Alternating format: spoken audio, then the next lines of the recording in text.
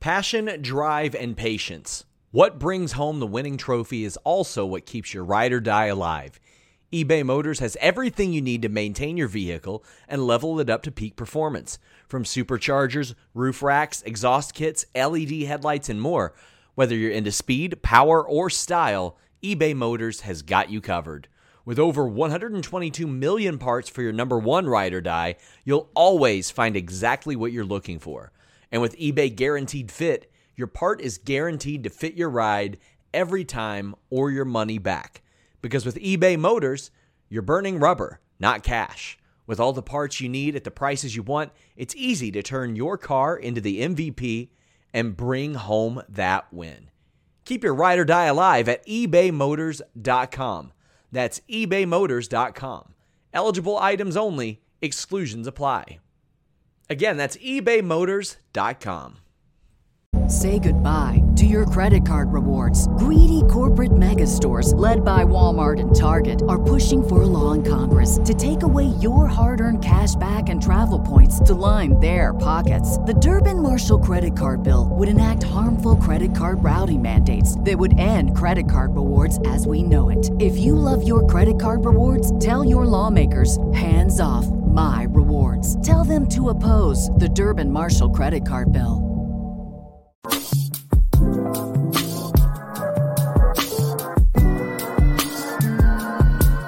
Yo,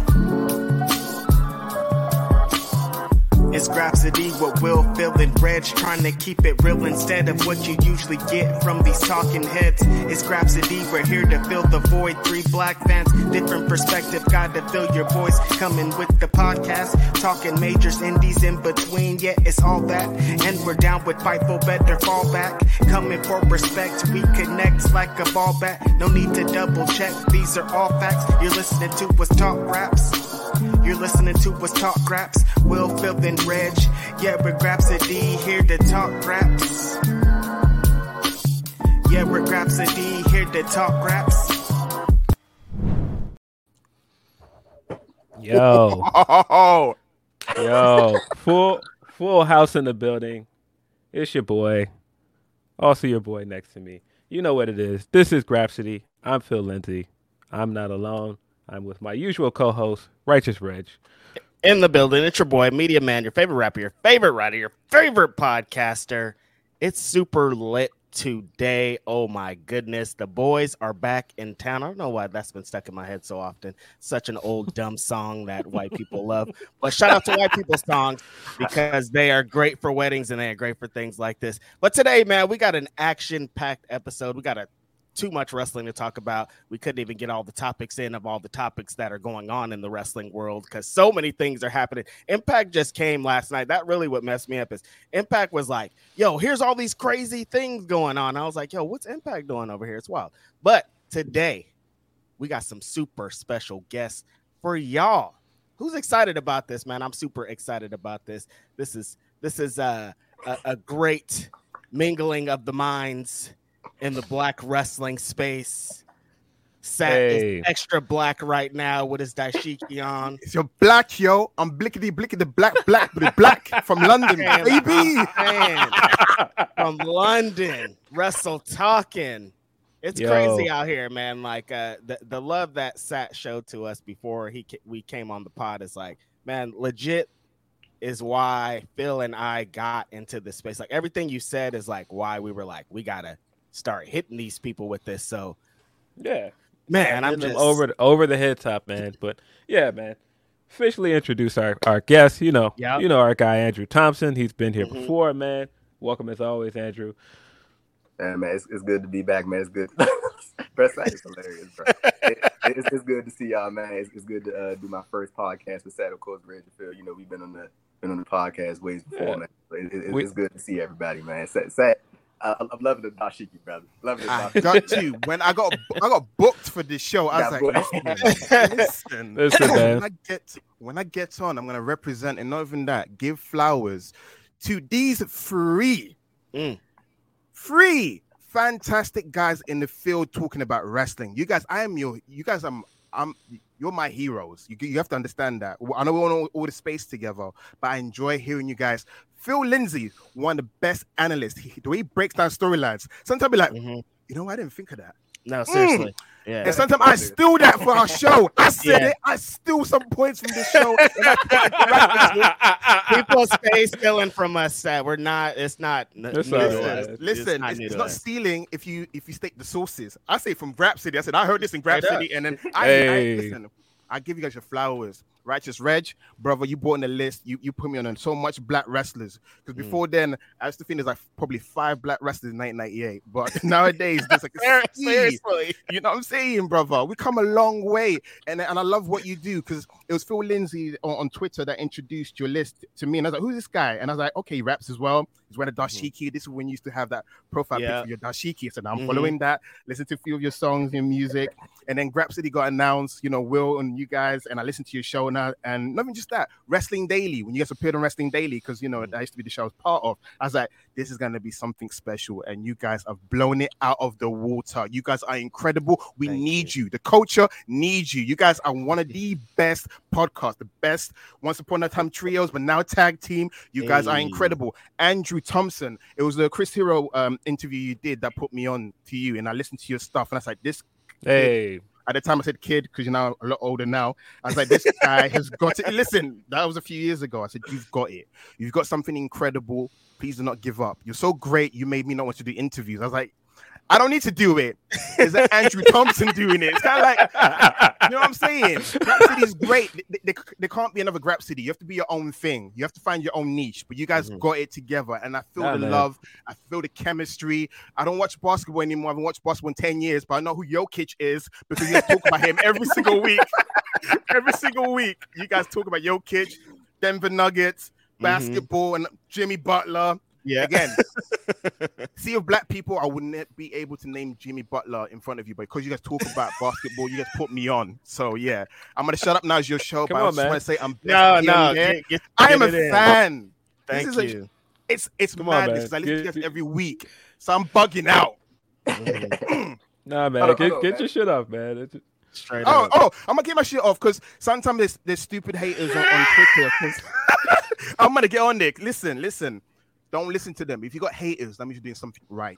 Embrace the hate. That's where I land. You can't please everyone. If you've got a strong opinion, you're going to get strong opposition. So keep doing what you're doing. You guys are incredible. I hope you last for many, many years. And you get that probably like Spotify £1 million deals. You know you know. Hey, you guys a check, bro. Man. That's what we need.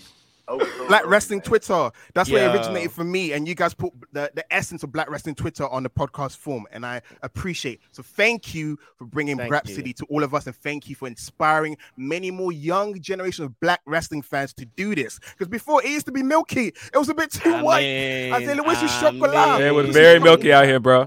This is it's great that you bring all of that up, especially with our friend Andrew Thompson being here, because years ago when I wanted to kind of make my mark and get into the space, when I started working on the list, when I discovered these two gentlemen, Phil and Andrew, I was like, oh, okay, these are guys that are like me. They have the same opinions and they're black, they're young, they're cool, they're all this. And I wanted to create something. Really, in my brain, Grapsody was always a thing, but at first it was Righteous Reg, Phil Lindsay, and Andrew Thompson. It just happened that like Andrew got into some other cool things over here, so he kind of veered off, and then Will came in, so we made it this. But originally, I always thought that I was going to have a podcast with Andrew and Phil. So we come full circle again. We're back. And now it's even crazier. There's so much, the space has grown into something so dope. There's so many other people doing great things. There's so many other dope Black wrestling podcasts. It's just like, I'm just proud, man. So like, we're just out here having a great time. So thank y'all for being here, man. It's Grapsody. I can't, like, you know, after you say all that, I'm just like, man, how do I follow up that? I say that while we all over here, you know, while we passing the flowers around, man, I'm gonna make sure I hit across the board real quick, and I'm gonna go like where we at right now, like have a stream set up. I'm gonna start with Seth was throwing around a lot of praise, man, and I had first saw an interview that Seth had did with, I think it was Alice McCarthy, that they had did on the wrestling Talk Daily channel. They had interviewed, I had mentioned this before we got on, but they interviewed the inspiration, Jessica McKay and Cassie Lee. One of my favorite interviews that I've seen from Sat and from Alex. The chemistry was working real well. And Jessica, if y'all have not seen this, she put the most amount of praise on this man Sat. It would have made any individual smile, like the amount of nice stuff she was saying about this man, his interviewing skills, and like how respectful he was, and all that type of stuff. Please go check out that interview if you haven't, man, and all the excellent work that Sat is doing, and like how Reg. Thank you, brother. Oh, can y'all still hear me all good? Yeah. It's okay, just we still here? Yeah. Okay. Yeah.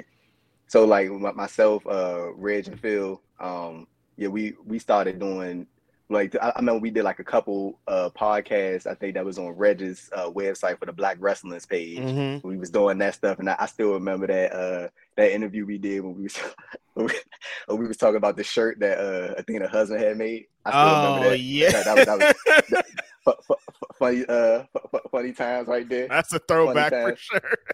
But to see what yourself, Will, and Phil have done with Grapsody, like, I don't think I could really say it any better than what Sat had put it. Like, y'all have cultivated your own, like, you have like cornered your own space in this entire thing and like made it your own.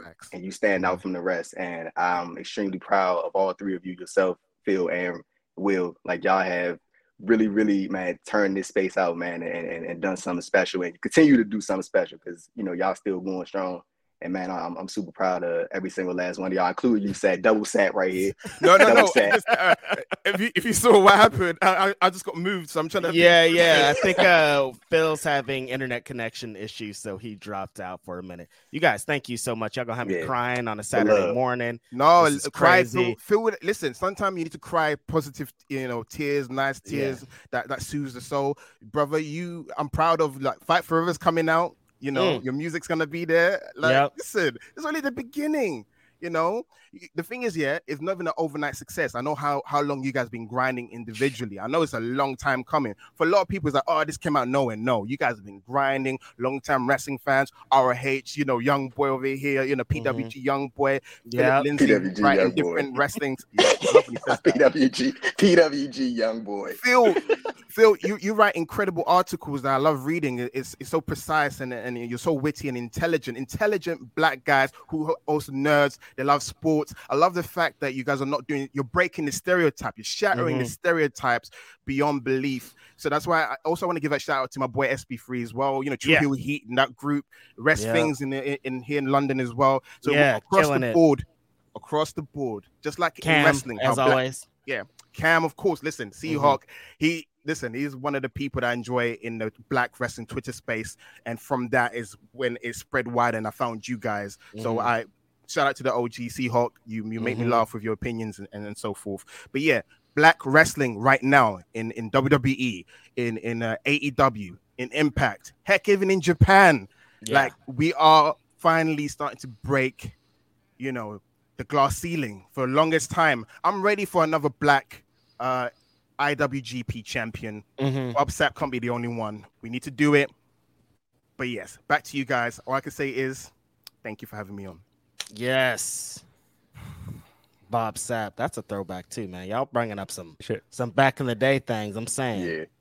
Come on, Japan. There's more black people. Come on. Big Bob Sapp. No, listen. I love New Japan, but come on. I need a black main eventer. Come on. Let's keep it real. Hey, positivity was there, but now I'm keeping it real. I love New Japan, but come on, give me a black champion. Come on. Hey, real quick on what Sad was saying. Like, I feel like this is gonna happen a lot. Like, somebody gonna say something, and then we gonna veer off into like a whole other. But you wanna know what's crazy about what Sad had said. I was covering an interview not too long ago that Bad Luck Fale had did, and he was talking about like the he was very forthcoming about like the racism that he's experienced in Japan, and was talking about like how he feels just because the way things are structured, that he thinks it'll be a long time before we see a black man or somebody that's in a person of color, like in that like top level in New Japan. Like and this is coming from somebody that's contracted to the company. So he was like very forthcoming with what he was saying. He was talking about even like Tama Tonga. He was like, man, Tama should have been world champion by now. Right. And he was just like, he just doesn't think that's going to happen anytime in the near future because of the way things are. And that was my first time ever hearing somebody talk like that, especially considering like this dude is like working for this company. So, you know what I'm saying? It was kind of surprising to hear that. But at the same time, it was like, I mean, he's speaking the truth. And, you know, yeah. Yeah, it's interesting. Funny enough, I was just at the show. Shout out to West Coast Pro for having a really dope show last night. Kid Zombie, tribute to a great wrestling fan, Matt Mann.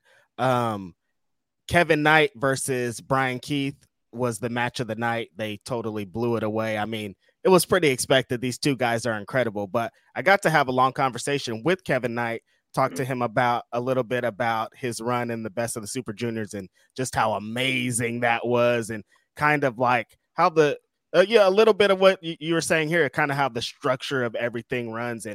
And he was saying, I guess it's changed a little bit, you know, having like him. He was just the IWGP Junior Tag Team Champs. Leo Rush has been having a lot of really great stuff going on in there, and you know, of course, the things that Mercedes has came in and done and kind of changed the whole trajectory on women's wrestling in New Japan as a whole, but to do it as a Black woman is even crazier. But, you know, he was just saying that the thing for him was, he was like, he was like, you should come to Japan, you know, talking about, you know, me and, you know, us coming to Japan. He's like, because I look in the crowd and there's never one time where I looked in the crowd and seen someone, you know, seen one of us. Yeah. And he's like, that would just be great to have one of these big, great matches, and then to look in the crowd and to see somebody that looks like us out there. So I was like, you know, that's an interesting point. I've wanted to go to Japan for a long time and stuff like that. But there's guys like him and Leo where,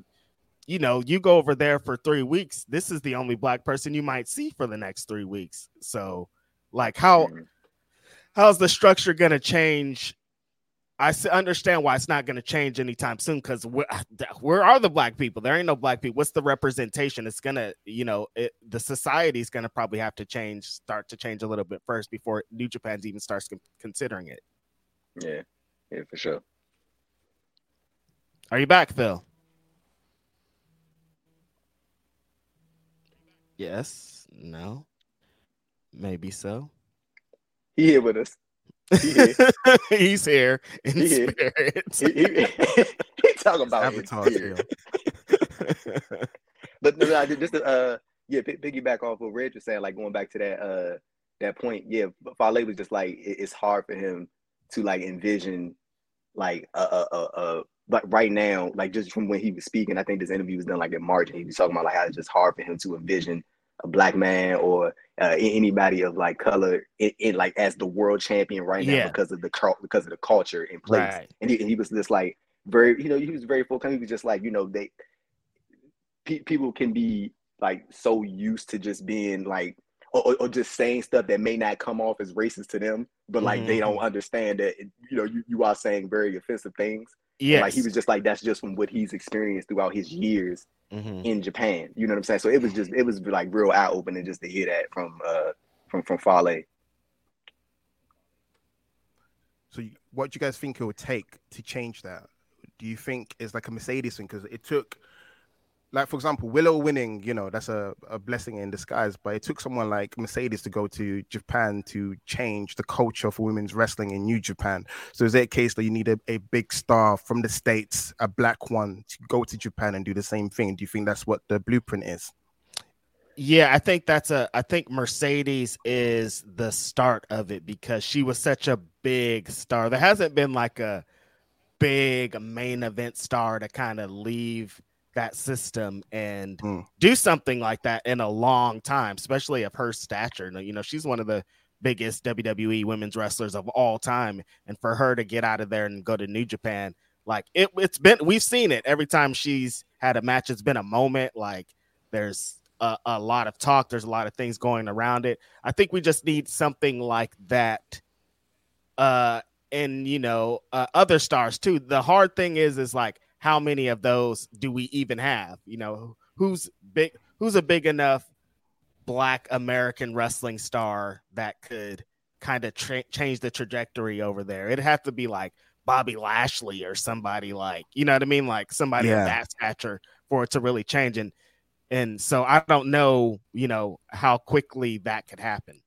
I thought MVP was the closest one there because, first Intercontinental champion. I felt like, I don't know if he'd stayed, they would have given him the title. I feel like the way the coaches changed, probably he was ahead of his time. I feel like if MVP from 10 years ago went to Japan now, that'd be a completely different story. Just probably the wrestling fandom was different. I feel like because the way the coaches changed so much, hip hop and in terms of the movies, because I feel like, especially with Marvel, Black Panther, when they realized black people do actually enjoy films.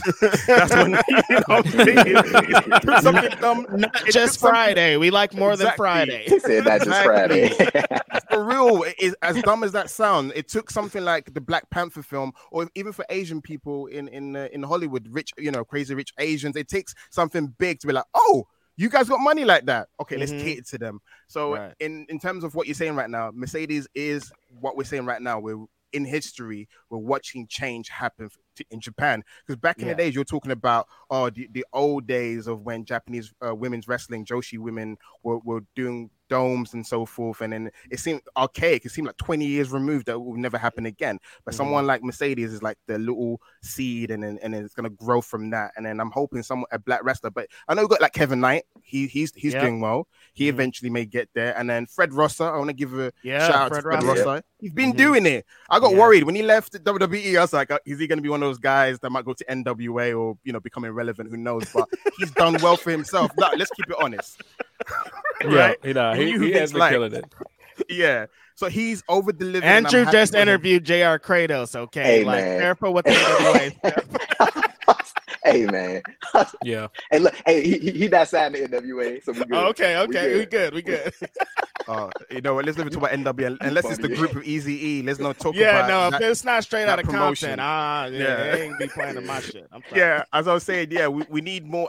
Fred Ross has done a great job, but I don't know if they're gonna go all the way with him. But the amount that he succeeded in New Japan Strong has been phenomenal. So shout out to Fred Rosser, because I feel like it's kind of underrated in that department for shattering, the visibility of black people as well on that space. And he's about to finally go over to Japan with this. They're doing shows, I think 4th of July and 5th of July. Independence Day shows. Yeah. So they're gonna bring a bunch of people that have been having a great run over here in America in New Japan Strong over to Japan to get in front of those crowds. I think that's gonna help a lot too. So we got some people coming up. We got some things. He should be in the G1. Rosser should have been in the G1. Yeah, What's he should. Chase Owens doing? Is Chase Owens still there?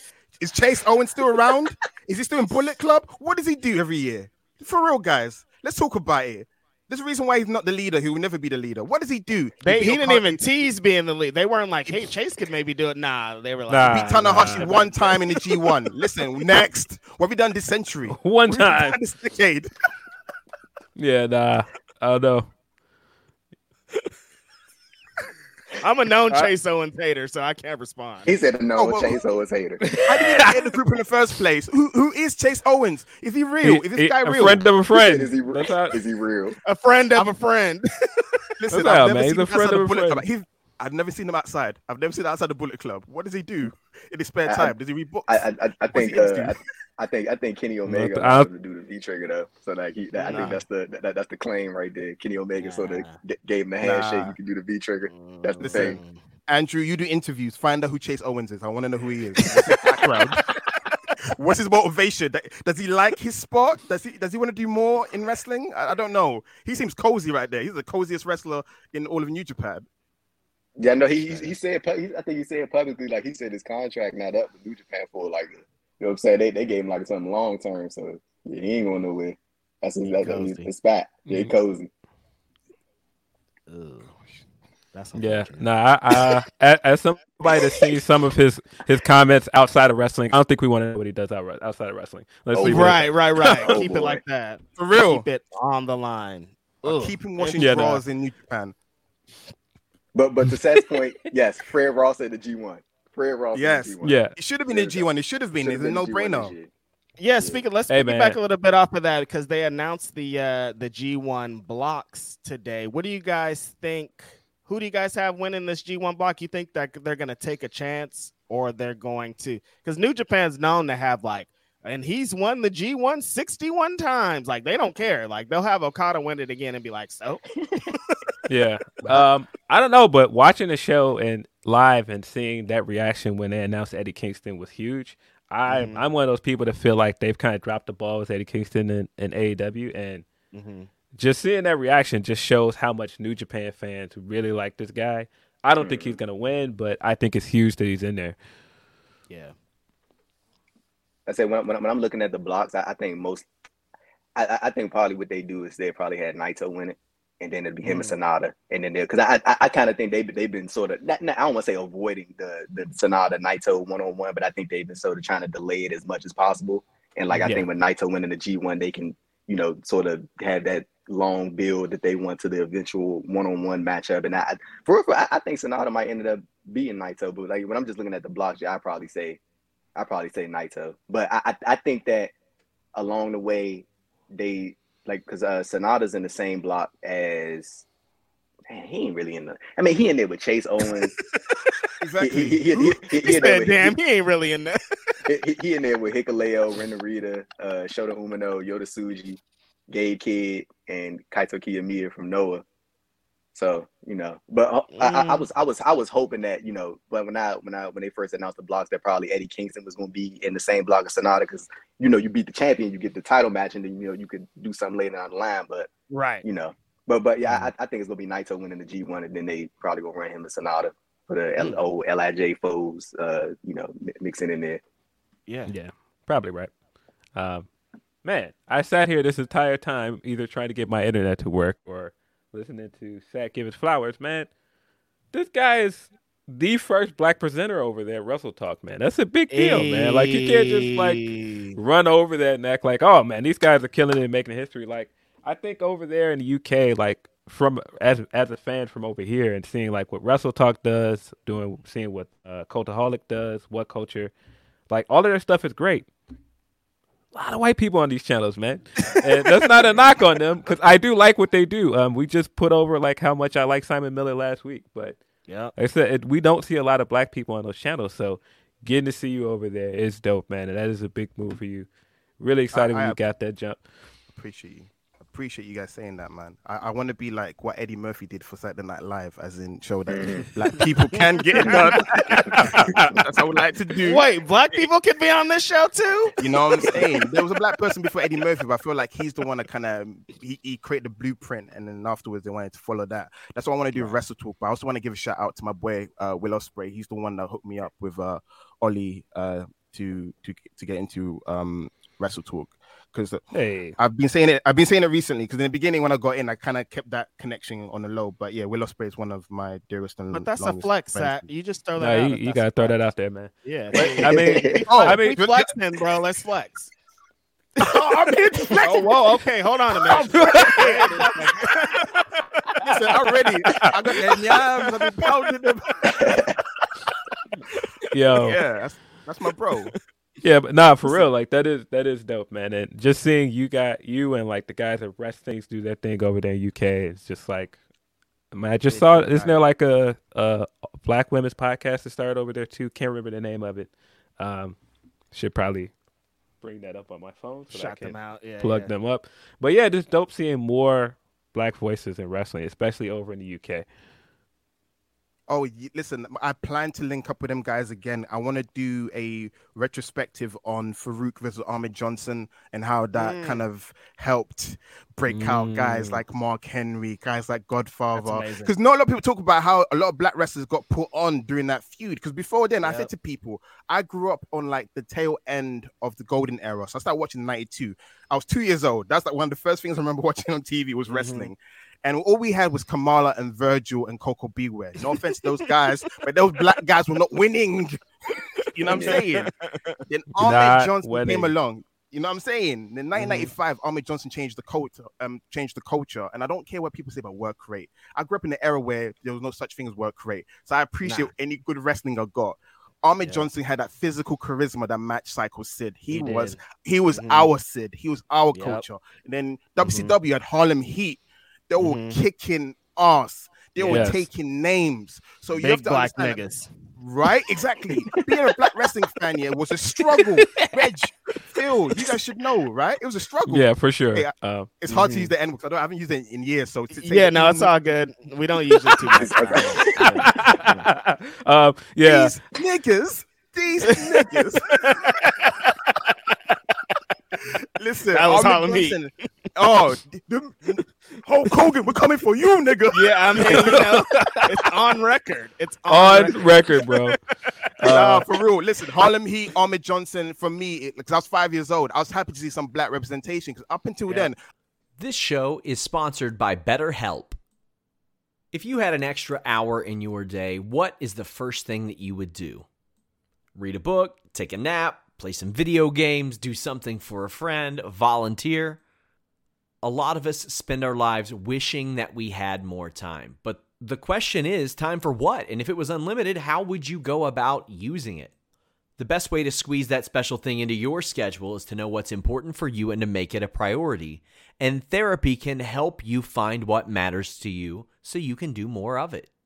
Therapy is so valuable. It's gotten me through some tough times, really helped me reflect on things that are important, specifically with BetterHelp. If you're thinking about starting therapy, give BetterHelp a try. It's entirely online, designed to be the convenient, flexible, and suited to your schedule.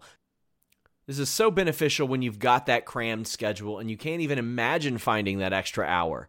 You can do it all from home. Fill out a brief questionnaire, get matched with a licensed therapist, and switch therapists at any time for no additional charge. Learn to make time for what makes you happy with BetterHelp. Visit betterhelp.com/Fightful today to get 10% off your first month. That's BetterHelp, HELP.com/Fightful. It's so flexible and it can help you find that social sweet spot with BetterHelp.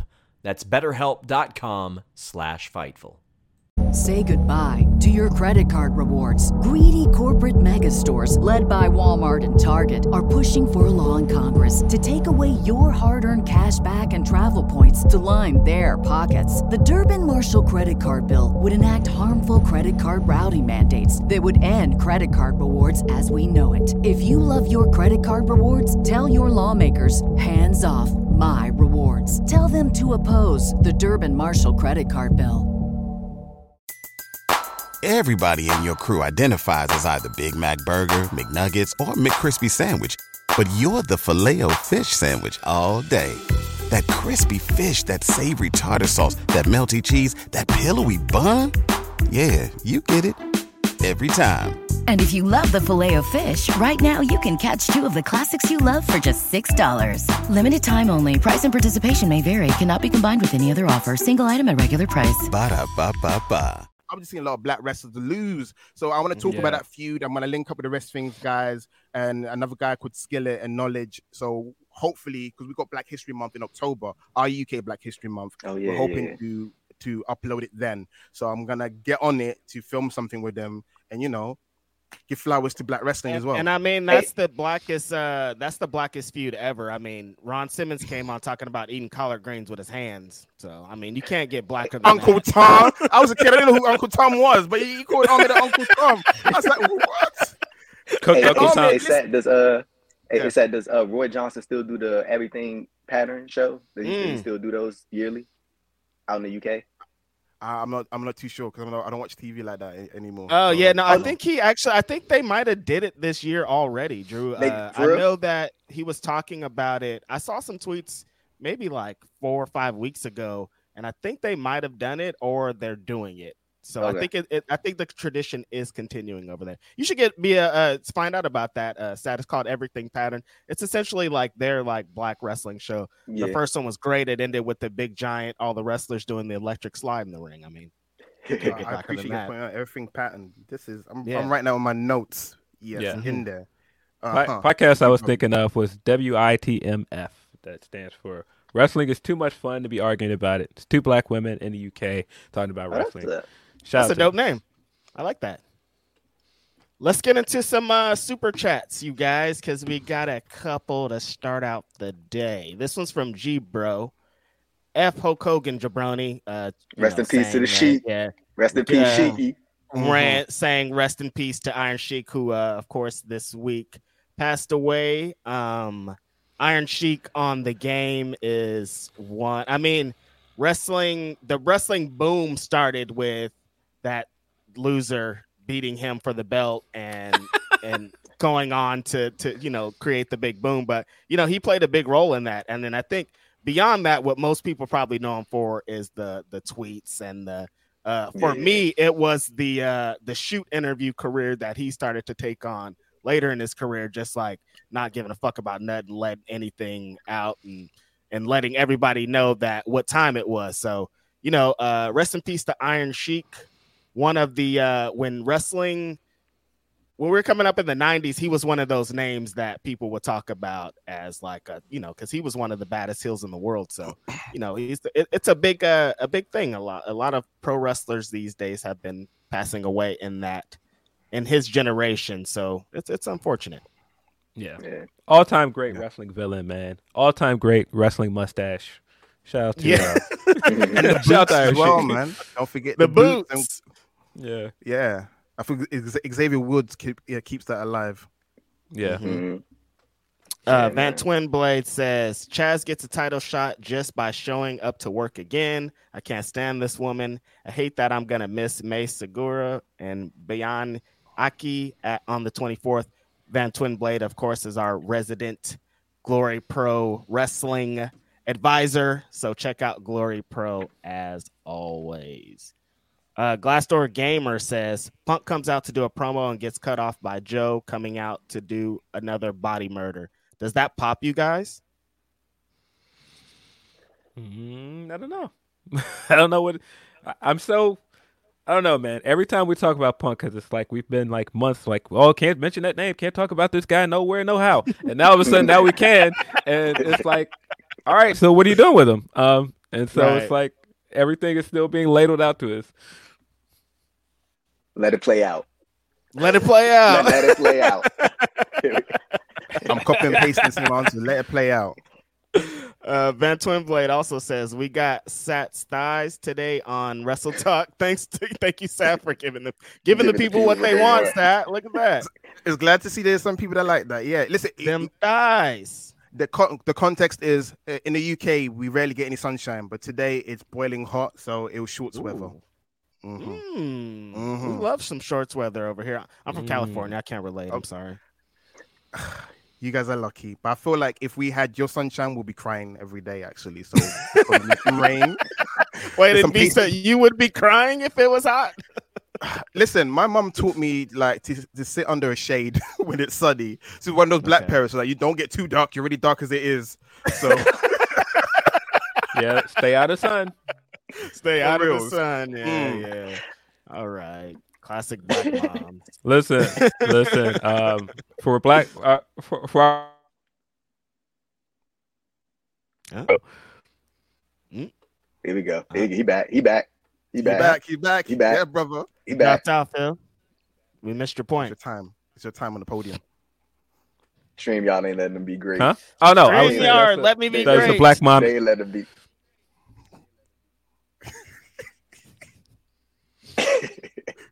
I'm here. I can see you guys, but am I lagging? What's going on? Yeah, you're lagging a little bit. You back now, though. Phil, you're back. Internet issues abound. I'm still here. I'm just trying to make sure that it's stable and it's not gonna cut out on me. No, I was saying for all white listeners, that is definitely a black mom-ism. Stay out of the sun. there's an entire book written about it. No joke. Stay out of the sun, but also stay out of this house. So find somewhere outside to stay out of the sun. Jake Salazar says, my bad, guys. Sorry I'm late, but have no fear. Oh, here he goes. Many men wish death upon me as my dudes, the guns. Reg, you'll come around someday. I'll never come around, Jake Salazar. The guns will never be a part. I will never, ever, ever one day come on this podcast and be like, you know who I like? Never, ever. And if I do, I mean, I might. I'd be a hypocrite sometimes. What can I say? You know, Reggie not a fan of future Bullet Club Gold members. Also Carlton Gunn. Andrew, I hate it. I hated how this episode ended on Wednesday. Those sons of bitches. But the issue is that it works. Like I'm gonna hate them and like I'm gonna hate them because Jay White. I think this is needed for Jay White. Jay White needs some genuine. He's in that like cool stage, and people just like whatever he does. He needs some heat that are gonna boo him. And if the guns are behind him, I'm booing your ass. No, Ricky! Bro, I tell you that you were too. I tell you that I laughed for a good 10 minutes after it went off the air at Juice. This man is a national treasure right now. I love it. He's killing it, man. I'm glad because I see a lot of Juice hate on the internet. I don't know because of who's married to or whatever, but he gets a lot of hate on the internet. But yeah, I love Juice Robinson. He's a guy that left NXT and made something of himself. That's a success story right there. Anybody who got a fine ass wife, that's how it's gonna happen. Like, you mad because he got a fine ass wife? Like, what are you talking about? I remember when Montez Ford had jumped on Twitter after Bianca Belair went viral that one time, and then he did that whole thing where people was like tagging him and everything. So I can only imagine what that's all like. But with Juice, bro, like the thing with Juice, like I remember at first when they first paired him with Jay White, and I was kind of like, I don't know, man. But like as it's gone on, I'm like really growing to like it, and I think it's because like I find for me with my wrestling, bro, I always enjoy the like I enjoy the entertainment aspect as well as the you know saying the end, but like I get like a big kick out of the entertainment stuff, people being funny, like naturally funny, and Juice doing this whole Ricky and all, you know, it's like it's funny. Boys bro, in the Hood, right? It's Boys in the Hood. Yeah.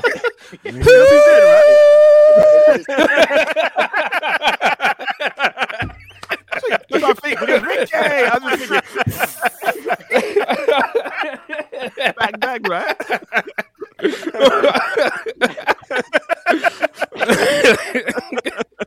Damn, man. No, Juice has been killing it. I feel the same way, Drew. When they first announced it was Juice and Jay White, I was like, I don't really know, like why. Like, I don't know. I want to know, Reg, why? What was the hesitation in the beginning? What was it? I think it's just because of what Juice was doing over there in Japan before he came over. I just didn't really know if it was going to fit along with what I thought that Jay White was going to be doing in AEW. But they really, like, everything that they've been doing has been working, and Juice has made it infinitely better, honestly. Like, if it was just Jay White and they did this, I wouldn't be as invested as Jay White as I am. Juice is like really like made something of this, which is dope. And just to add on to that, like real, like the thing with Juice is, like, I think even when you have two characters like Jay White and Juice Robinson, like I think a lot of people, they have this and it's not a wrong perception, but they have this perception of Jay White because like what he did in New Japan, like multi-time IWGP World Heavyweight Champion, like he's looked at as this big time talent. You know what I'm saying? Then you have Juice, and not to say Juice is lesser than, but like it's like a tier below, if that's fair to say. And then when you pair them two together, it's like, well, how is he going to match Jay, or how is he going? But like the thing with Juice is Juice has like an ability to connect with people, and like he has an ability to come off like he has very good comedic timing, and he can like sort of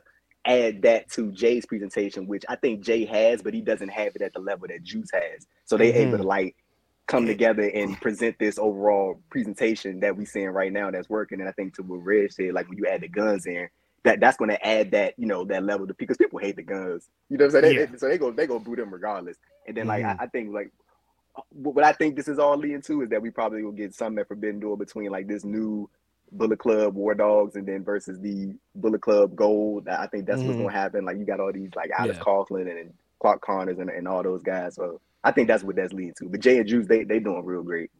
I just want to say quickly, they remind me a bit of Scott Steiner and Buff Bagwell. That's the vibe I get.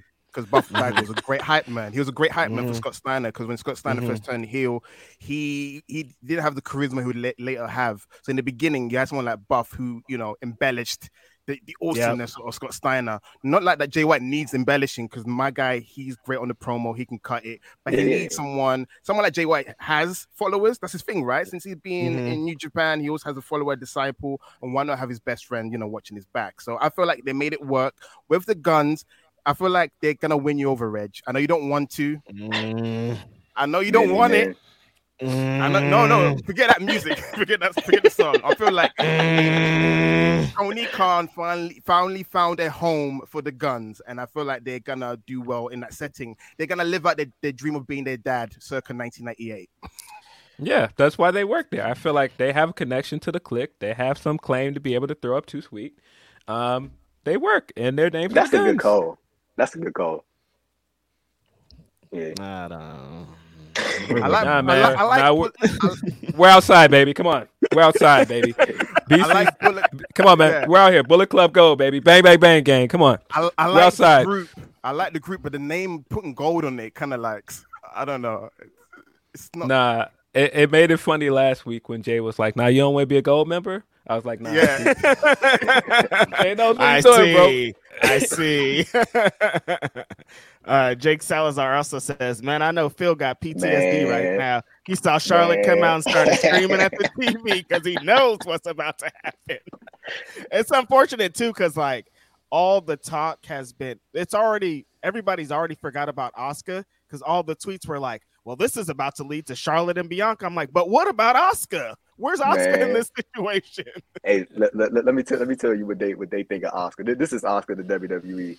We need an emergency glass break, Asuka. So somebody gets sidelined, glass break, Asuka. Yeah. Like it seems like Asuka is always like the placeholder to get the point A to point C. Like, but they need like a hurdle to get there, so they just slap Asuka in there. That's always how it seems like. But Phil, what you thinking, Phil?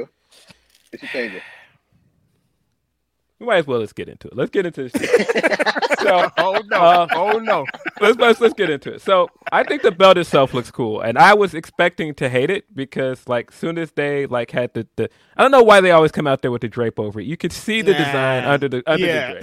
And so when they pulled the drape back over it, I was like, oh, it actually looks good with the white strap. I don't know. I think for some reason that really bright gold like really stands out against that black belt, and it just looks weird to me. It looks better with the white strap. I don't know why, but I was like, no, this looks great. And I was like, yeah, strap up. Come on, strap up our queen, man. Empress of Tomorrow. Let's get this going. As soon as they did it, we're hitting the techno music. I was like, no.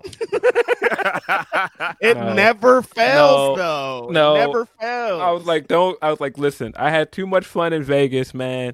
Night of Champions went my way. People were all sending me the tweets like, nah, this is Phil's day. Don't do this to me, WWE.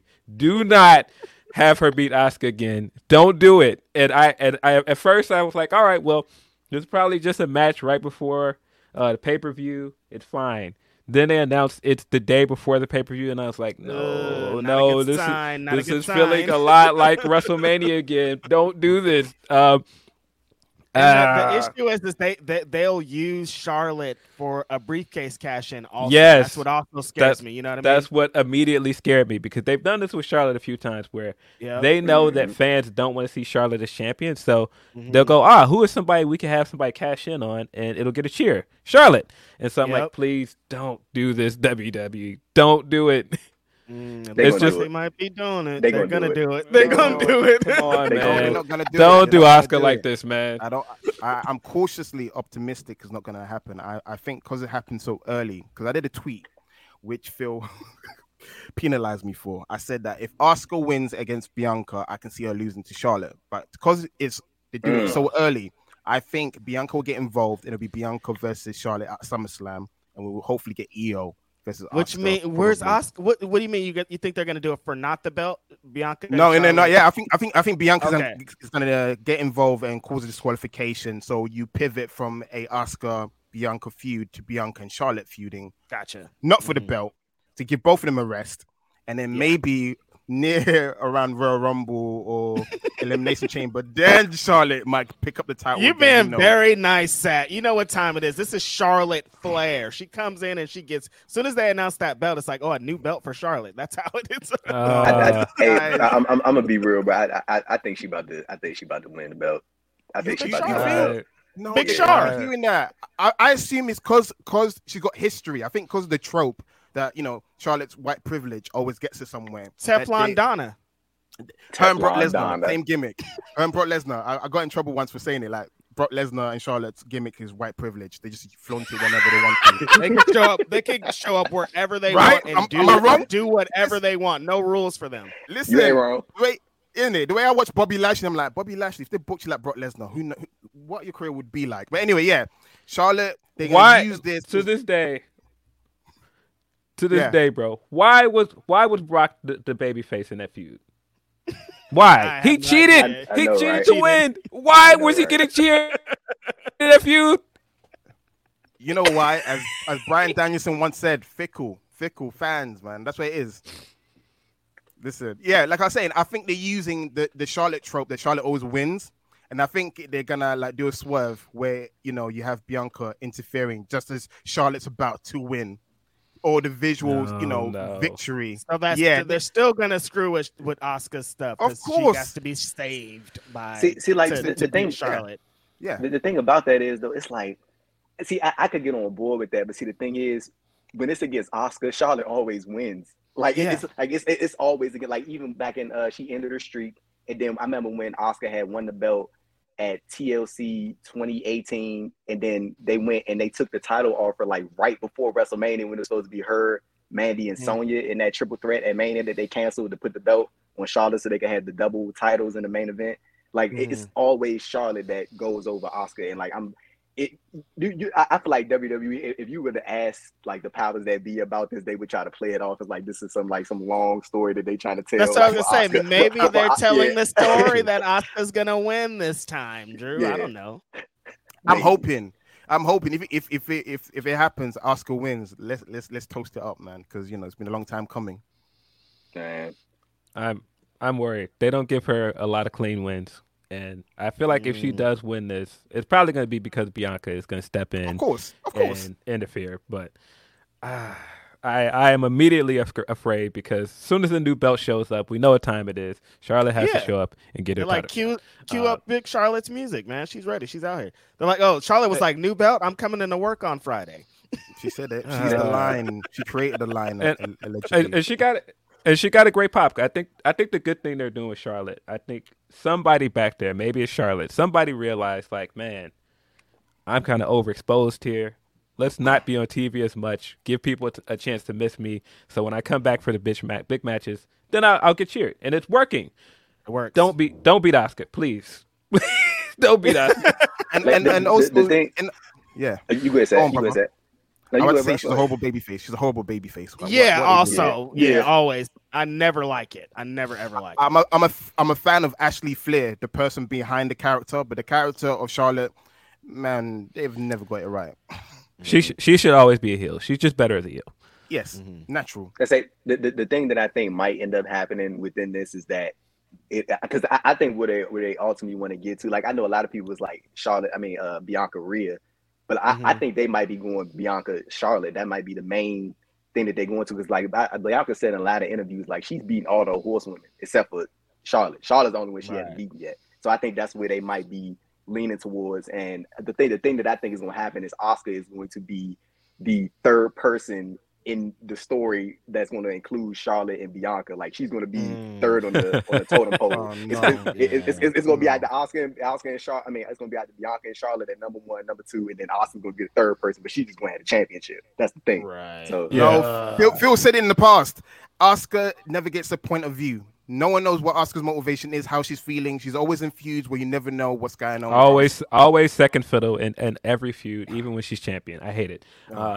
But yeah, I hope that you're right. Hopefully that this is leading to Bianca Charlotte, and hopefully this is leading to Asuka Io. They have to go with Asuka Io at this point. Man. They're getting too much buzz around this, and immediately when you said that the only 4 horsemen she hasn't beaten, I'm just thinking like Bianca's backstage, like I'm gonna get this Charlotte match, and then like somewhere in the wind, like you can hear Sasha doing the evil laugh, ha ha ha ha. Like nobody beats Charlotte. Nobody beats Charlotte.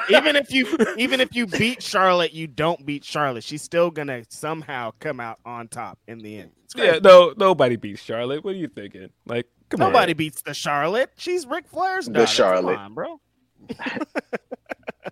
But the belt looks nice. I do like the women's championship. I do like that on SmackDown they tied a bunch of loose ends that have been needed to be untied.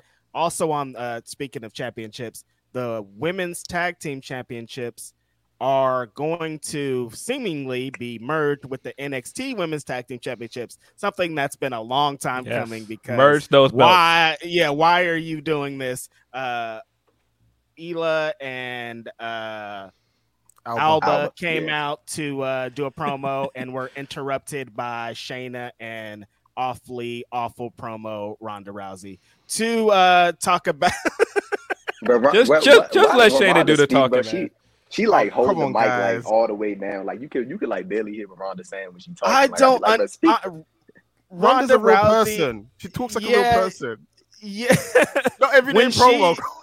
When I saw that, every time she does like a stream and she's playing video games, she's like naturally funny. She's great. She's charismatic. Where is that person when she gets on TV? Nerves, maybe she's one of those people that your personality just leaves your body when you're in front of a crowd. I think it's nerves, man. Maybe she's not used to it, even though how many years she's been doing it now. But I feel like I think you're right, Seth. I think you're right. I don't think it's nerves. I think she's the type of person that when she's annoyed and she doesn't want to be bothered, it's very clear. And I think that she has been annoyed with the fans since they booed. No, I think she was very happy to be there first when she was getting the good reactions. But when they booed her, she was like, nah, enough of this. Like, I want to be a heel. I don't want to be cheered by these people. I hate these people. I'm out of here. She got booed in UFC towards the end. You want to know what's funny? Like what Reg had said about like the reaction that she like talking about like the streams and stuff. Like she had said on one of those streams, like she wanted when she came. Y'all remember when she came back in the 2022 Royal Rumble? She had like the mean look in her face. Like, I was there. It was awful.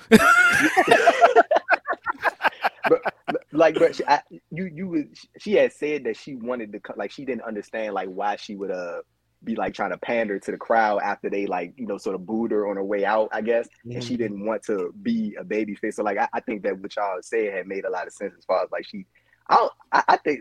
but she's essentially a heel right now. So I mean, where's the personality? Like where's the she doesn't even have a heel personality. It's still the same boring and then we're gonna fight you guys. That makes her a heel. The fact she refused to pander, that makes her a heel. You're not meant to like her. She's not a cool heel. She just doesn't give a crap. What was she even talking about, though? Because Shayna's points all made sense. Like, hey, I'm the reason these two belts exist. And then Ronda chimed in with like, yeah, because when you've ran out of time, you're hungry. It's like, what? What are you talking about? Sit over there in the corner, Ronda. I got this. That's what Shayna should have said. She's trying to cook, guys. Just let her cook.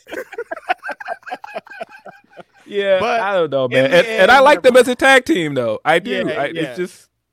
I mean, merging the belts is where we're landing here. Is something that should have happened a long time ago. And hopefully, we're praying, we're crossing our fingers, this will lead to them actually caring about women's tag team championships. We're all crossing our fingers. Yeah. I have zero hope, but yeah, I think that the merging the belts is a sign. I mean, that and Melo being on SmackDown last night, and we got that Nick Khan quote. I think they're definitely going back to NXT being its own brand again. I like it. I thought the Melo thing last night was pretty dope. They made him look like a big star. He got a big pop when they announced him. Like, all of it was really dope. Really dope. I was surprised by that. Yeah, you think we're getting NXT or Survivor Series again? I hope not. I don't want brand warfare. Because I do not want to see Seth Rollins and Roman Reigns at Survivor Series at all. If they're gonna just do Roman beats his ass. If you're gonna do that, I've said time and time again, that's a WrestleMania match. I don't think you should waste that match at Survivor Series. Now, selfishly, I'm wondering like where Survivor Series is going to be this year because they haven't announced the Chicago show. They haven't announced any of that. Now, if they want to do Roman versus Rollins in Chicago, I'm not going to say no to that. Then you're with it. You selfish son of a gun. But I don't know. But again, I don't know where Survivor Series is going to be. I don't know what the format is going to be. It would be interesting if they do something with NXT. I don't think they should do the exact same thing they did last time they did Survivor Series, which was also in Chicago. I don't know. Here we go. Let's get into a couple more super chats, y'all. This one's from Robert Aquatic. He says, I'm also late. Just wanted to say F the guns. Thanks, Rob. But I also got a bang with the Bang Bang Gang. Does sad, low energy finger guns. Bang Bang Gang. Yeah, okay. Jake Salazar also says, Phil, have we gotten our ish off about our boy and the main event of Collision? If not, let me know when that, because I have a few things I want to get off my chest. Yeah, it's coming, Jake. We're going to talk about. I don't know if you've seen my tweet, Jake, but I warned people ahead of time. And I said, look, man, you know what, man? I'm letting you guys have another week or so, man. I know people are still upset about the guy. People still want to complain about this press conference. Give me about another week, man. by the 17th, I don't want to hear no more about this, man. I'm back in my bag. Yeah, I'm back in my bag. We're back on Punk vibes, man. Nah, I got 2 months to get y'all shit together. Good luck, Phil said. Get it together. Wrap it up with this. Wrap it up with the hate, man. Wrap it up, man. I'm not gonna bust anybody's chops just yet, but give me about a week. Man. Just wait till the 17th. My bad on y'all neck. Give me about a week, and I can feel it. I can feel it coursing it through my veins and coming up when they showed the commercial with him on it, because we haven't seen him on TV in 7 months, and so when they showed that commercial, I was like, nah, man, we got it. Nah, wrap it up. You can feel it in the air like Beanie Siegel. I see you. I got you. It's about to be next week's Grapsody, maybe the week after, because Collision's going to be after our show. The week after Grapsody, it's gonna be lit. Y'all just get ready. Snuck get up your on Twitter us. timelines ready. Yeah, no, things are happening really fast. I remember like when we like initially had heard about this before anybody else had heard about it, and we were like, "That's gonna be interesting." I wonder what's happening when that happens. And now we're like here in a week. It's about to happen. CM Punk is coming back to AEW in Chicago. Them Chicago fans, including my guy, are going to be going insane. It's going to be nuts. Yeah, man. Very interested to see what happens coming out of that. We're going to get more into that in a little bit here. Valab Mami Pudi. I know you probably said her name in here again, but, we're awful at names. Now, this is a Grapsody lineup. How's it going, friends? Hope y'all are having a good Saturday. Appreciate you always contributing and always being a great supporter of the pod. Jake Salazar said, I still need that Naito versus OC match. I think we are all looking forward to that. Jake's going in. Shout out to Jake as always. Why does the Elite have the dog S worst shirts? Well, my guys look like Pepsi Phil was right again. The Elite do have some awfully terrible shirts. Elite, along with a lot of people in AEW. I don't know what's going on back here. Saying, you see, Punk ain't had a bad shirt since he's been over there. Just trying to let y'all know, man. It's different from some guys because, like, Lee Moriarty, our homie, like designs his own shirts. He knows what's going on out here. But how does $1 million company have this? When I scroll my Twitter timeline and see some of the most amazing designers on the daily, how are they not getting a shot to create content over there? What's going on? I don't know, man. Seems like some laziness. Seems like people want to get those jokes off immediately. So let's get these joke shirts out. And I mean, there's nothing wrong with getting a joke shirt out and people buying it and buying into the joke. But I don't know. Maybe I saw somebody saying that they're self-sabotaging this to get rid of this rhetoric that they're a T-shirt company. I mean, that sounds silly. That sounds so silly, though, doesn't it? Yeah. What do you guys think about Takeshita's T-shirt? The new one with his height, the one with weight, with the Tinder bio on it. Yeah, that one, the Tinder bio T-shirt. Same thing. It's like what is this copy and paste T-shirt model, and why? Like wrestling T-shirts are awful a lot of the time. I mean, we've had this is the only good wrestling T-shirt. There's a lot of dope ones, but we've also had APA always pounding ass. We've also had like Punta Thai. There's been some awful ones, and maybe AEW wants to. Don't like. There's no need to like. Let's work. There's time to work the fans and do all this, but like with your T-shirts and your business, I don't think like. Joking around. We don't need jokes, dude. I mean, all jokes aside, I think this is a recent thing because I think the Bucks notoriously have had great merch. Like, I mean, coming into starting a company, they always had great merch. That's where the T-shirt company thing came from because they always had new shirts coming out. I don't know. I just think that people are just now, and every time a shirt pops up on the internet, it's like, oh man, that shirt is horrible. Nobody can design shirts. And it's like, yeah, but it's a bunch of shirts out there that are not popping up in these internet things that people are buying and do look good. I also find it a bit hypocritical as well. Yeah. I got the Takeshi. I just seen this Takeshi shirt. Got his favorite food on it and his birthday and his hobbies. Yep. So, what'd you think? Would you wear it, Andrew? What'd you think about that, Drew? I would. No. Imagine wearing that on a date. Imagine wearing that on a date, and the woman's reading. She goes, "So explain this T-shirt to me. What is this going on right here in your shirt here?" I don't know. Interesting choice. He liked it. Maybe, I guess. That probably was his first time seeing it too. He's like, "Oh, cool shirt, you guys. Like, at least make me look cool." What the fuck are you guys talking about my favorite food on here? I guess the Cinnabon thing's a thing, but if you're making a whole shirt off of fucking internet, okay, I'm moving on. Yeah, everything has to be jokes, man. I'm tired of it. Jake Salazar also says, "F the Hulk Hogan," and it's unfortunate. It's everybody except Hogan.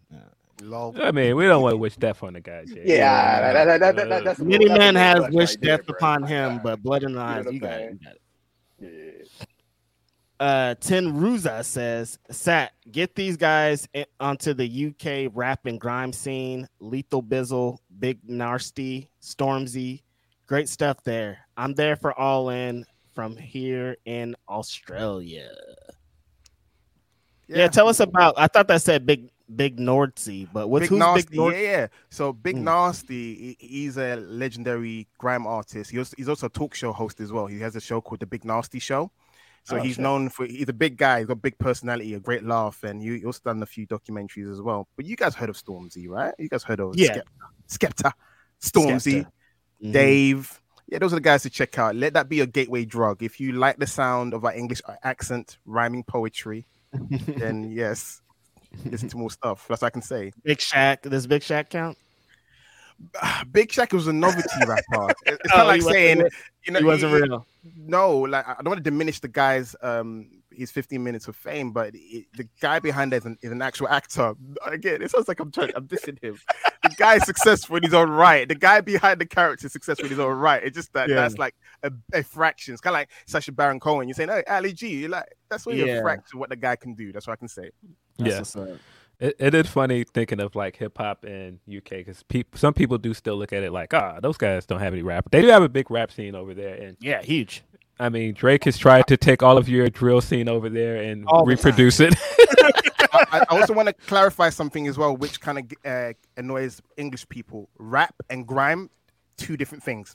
Hip hop and grime, we have our own origin because some people think, grime is a subgenre of hip hop. No, it's its own backstory as well. Really, it comes from toasting. Yeah, Jamaicans used to do a thing called toasting, which was kind of like on the microphone they would just spit up a few bars, kind of like the same origin of hip hop. It's kind of like from the same tree but different branches, if that makes sense. Totally. But I got a UK track. I'll send you, Reg, after, and Phil, if you want to listen to it, from Dizzy Rascal. Someone put in the chat, Dizzy Rascal.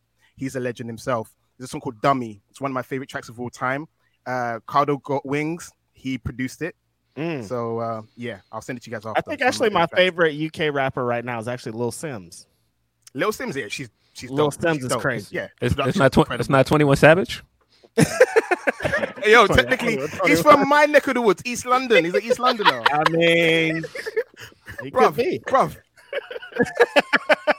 Have you seen him out there? Can we confirm that? He's seen him out there. He got deported once upon a time. I don't think I'm gonna see him back in the UK again. It took him a while to get back to your side. Now he's 21. He's definitely not gonna go 21. back. 21. Nah, he's out here, man. Anwar Starwind says, if Jokic is the best player, is Jokic the best player in the world right now? What are the rest of your top 5 in the NBA? I hope Will gets to go to the Nuggets championship parade. Top 5? Number 1, best in the world, Brian Danielson. I think Jokic's the best in the NBA right now. Yeah, I think it's kind of hard not to say he isn't. I mean, I agree with what Giannis said last year. When you win a championship, you're the best. Just like last year, Steph was the best because the Warriors won. And I feel like right now, Denver's the best team in the league. That's Jokic's team, so Jokic is the best in the world right now. I mean, when you're making the top 5, I think Steph's still in the top 5 in my opinion. Giannis, LeBron. You said LeBron. I mean, you have to put him in the top 5 for right now because like the face of basketball right now is LeBron James. He might not be the number 1 guy, but he's still in the top 5. Mm-hmm. And I mean, just broke the record. I mean, he belongs in there. My feelings about him to a side, he does belong in the top 5. I think Jimmy deserves to be in there. Just the feat of getting that team all the way to the finals, and this was a team that should not be there. I mean, when you look at them now, I know people are like, "Oh man, they're getting beat," but I'm like, yeah, I think the fact that they were winning off will has finally caught up with them. Like they're finally going up against a team that is just better than them in every way. Like they have more depth than them. They're going to out-rebound them. They're taller than them. Like watching game 3, I was like, nah, it's over, man. This team is just too good, man. When that kid Brown came off the bench, Christian Brown came off the bench and started obliterating them, I was like, yo, enough, man. Enough. Where did this kid come from, man? And I mean, look, this kid has won at every stage. He won it in high school. He was at Kansas, helped them win. But, yo, I was like, where did this come from? He came in and, like, bodied up Jimmy and got that layup. I was like, yo, enough, man. It's over. Denver's winning the series. I think it's over Monday. I called Denver in 5, but I think it's really over in 5. Denver, I think we talked about this. We knew it was going to be a Brock Lesnar 8 F5s in a row for Miami because the Nuggets are just bigger, stronger, faster, all the things. They came prepared for this. They were training like robots in their facility. Like, they knew that what was going to go down here. Aaron Gordon and Jamal Murray just turning into the light-skinned duo and putting these guys away. It's crazy, man. What's going on out here, man? Like, Aaron Gordon last game, I was like, yo, this dude is killing these guys. Like, they had no answer for Aaron Gordon last night. I was like, yeah, it's a wrap, man. It's over. Shout out to our partner, our former co-host, Will Washington. His team is about to win an NBA championship. Yeah, man. I mean, just sitting and watching Jokic and Murray both get 2K numbers is just like, what is going on, bro? Like, y'all can't be putting up video game numbers in the finals, bro. This is crazy. It's insane, man. But the thing about Miami is, bro, like, it's clear that Miami got a lot of heart, but like that's only gonna get you so far, especially when you're playing against a team that against Denver, because Denver is so stacked, bro, and like they got people coming off the bench. They got like the starting lineup is crazy. Like, and then you got Jokic. Like, see, but the thing about Jokic is, he doesn't need to put up a whole lot of points in order for him to control the game. He doesn't need to put up 40 points. Jokic can get him an easy 15, and then next thing you know, he got like 20 boards, and then he distributing the ball everywhere. He doesn't need to be like that prominent guy in order for him to control the game, and that's why he's so dangerous. And I think that Bam is a good center. Like, he's a really good center. But like Jokic, man, I feel like Jokic just understand the game like just a little bit different than Bam. Like, you know, it's like just two different. Yeah. Bam has been playing great this series, but he has. Bam last night, bro. That flop was disgusting, bro. Oh, what was that? That flop was disgusting, bro. That was awful. Hey, man, you got to start going through the Rolodex when it's going bad for your team, man. I might as well try this. I don't know. It almost helped them because they almost got their little comeback off of it, but that was nasty. Hey, while we on basketball, bro, I got to say this, right? There's one person that I need to stop talking in the NBA. I need Damian Lillard to stop. Like, bro, all this like, oh, I miss the loyalty and like, oh, I would never like, and all, like he, bro, like the thing about Dame is he, like, even when he went on that podcast and he was like, you know, if Miami win the championship, I ain't going to Miami. I'm like, bro, I feel like Portland, they need to move on. It's time to move Dame, move him to LA, move him to wherever. Like, it's time to break that up. Come to the Warriors. Come back home, Dame. Come home to Oakland, big dog. Go to Oakland. Go to Philly. Go to man. Like, I feel like, bro, y'all are at what, year 11 with Dame. Yeah. You ain't got nothing to show for it. You're not gonna win the championship over there, Dame. Like, come on. Nothing to show for it, bro. Move on. Start over. You got Anthony Simons on the back end, young and ready to go. Move on, bro. I thought you was about to get into some other basketball talk because there's been some. It's been very busy. John Morant and Zion Williamson. Oh my god. Yo, Zion out here wilding, bro. Zion is in the streets. Whoever made that meme of Zion saying that when he did his baby announcement, Homegirl basically came out like Austin when Triple H was out there like, no, shut the music off. Shut that shit down. Cut that stupid music off. That was the most surprising thing about me is this is not surprising. Like an NBA player, a 22-year-old millionaire that could have anything in the world is messing around with a whole bunch of women. Who ain't nobody surprised about this? Like this is like the most normal thing he's doing. He need to keep his circle tight though, man. He got to get some NDAs at least. Yeah, man, because too much stuff is leaking out there, man. You gotta fill those holes, bro. It's too much information getting out there, man. He's filling some holes for sure, big guy. Bro, did y'all see the PR team? The Pelicans, they was going because they said Zion donated like $250,000 to like the children and stuff. I was like, yeah. I seen that. PR, his daddy came out like, my son's a good son. Yeah, I bet he is, man. He's still that doesn't change him being in these streets. Bro, I saw one of the tweets. Somebody, I had just pulled this up. Somebody said that he be going to these porn conventions dressed like Inspector Gadget. Talking about. My man's man. Zion gotta chill out, man. Ooh, just get some NDAs, bro. That's it. We want as long as we don't have to hear about it. You can stay in these streets, but we don't have to hear about every single thing that happens. That was a funny optic though of going to sleep that night and seeing Homegirl still going in on him, calling him a fat fuck and all this other stuff, and then get up the next morning and you see him like standing in front of a crowd of kids with a check. Dad, get the big check. We're going to school. Hey, bro. What can I do to crazy, help man? He said with his team, like, what can we do to fix this? Hey, donate money to the kids. That's very easy. We can get that done. I mean, it was like the next day. It happened instantly. It was funny because like you had the Pelicans pushing it out, the NBA was pushing it out. Everybody was they was like, we not gonna act like we'll forget all that. Like man. we're just gonna move right past all this drama that's going on Twitter. Jeez, how many games y'all think he gonna hit y'all with? They're saying like 30 something right now. I'm assuming that's probably about it, like 30. Yeah, I was gonna say like 30 to 50 or something like that.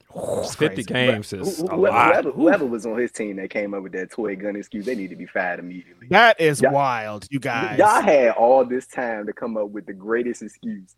Anything ever. Toy gun. What is these grown niggas gonna be doing with a toy gun in their car? Come on, bro. He should be suspended for the whole season for that if it's a toy gun. For real. Y'all, that's the best y'all could come up with. Like y'all sat down and strategized this and y'all was like, let's just say it's a toy gun. Oh yeah, that's worked. Let's send that out. Bro. Yeah, nah, that toy gun thing was crazy. Are we ready to get that pack watch going, by the way? Are we ready to get that Chris Paul pack in there, man? I think it's time, man. Hey, let my man live, man. His kid has to deal with being bullied because her dad sucks. Bro, oh my. Yeah, I cried. I cried laughing. Bully. We'll say his daughter Bully was probably going crazy when she saw that man got waved. I cried laughing. Man. For context for people that did not see this, Chris Paul did an interview. This was before all the news came out about his like free agency and everything the other day. And he was like, yeah, it's crazy out here. You know, this kid was talking reckless to my daughter at school and saying, man, your dad's never going to win a championship. Yeah. And I know he was supposed to be like, this is supposed to be the sympathetic mode. Yeah. But I was like rolling on the floor laughing at this. I was like, nah, that is hilarious. Nah, his daughter coming home and being like, Dad, all the kids in school think you're trash and you're never going to win a championship. Could you imagine? Nah, that was really funny, man. It immediately reminded me of the Childish Gambino or Donald Glover stand up where he's like, nah, that's why your mom's in a fucking wheelchair. Like, yo, you can say that? I don't think you can say that. Go ahead, bro. Chris Paul, I'm gonna say this real quick about Chris Paul though. Mm-hmm. I think this could be a hot take. They probably gonna cook me for this. Oh, but hot take. If Chris Paul were to join the Milwaukee Bucks, they win in the championship next year. That's all I'm saying. That's all I'm gonna say. If Chris Paul joins the Milwaukee Bucks and he gets with Giannis and they keep Chris Middleton, they got Chris. I'm telling you, bro. I'm not gonna let me dog walk that back a little bit. He already walking it back. He already walking it back. Let me dog walk that back. He already walking it back. Hold on. NBA Finals. They ain't Okay. NBA Finals.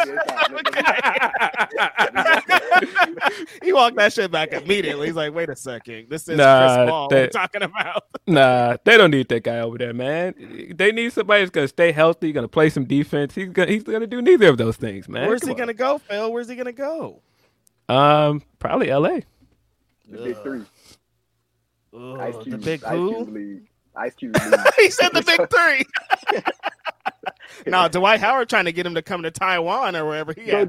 did you see Stop. They asked that man to take a 65% pay cut. Yeah, I did see that, and Man, I just saw a video of a month ago him saying all these people to come over here to Taiwan for that. Hell no. Nah, stop it. All right, we're gonna get into a couple more super chats. I'm like that friend at a party. He doesn't know what's going on, but he's happy to be there.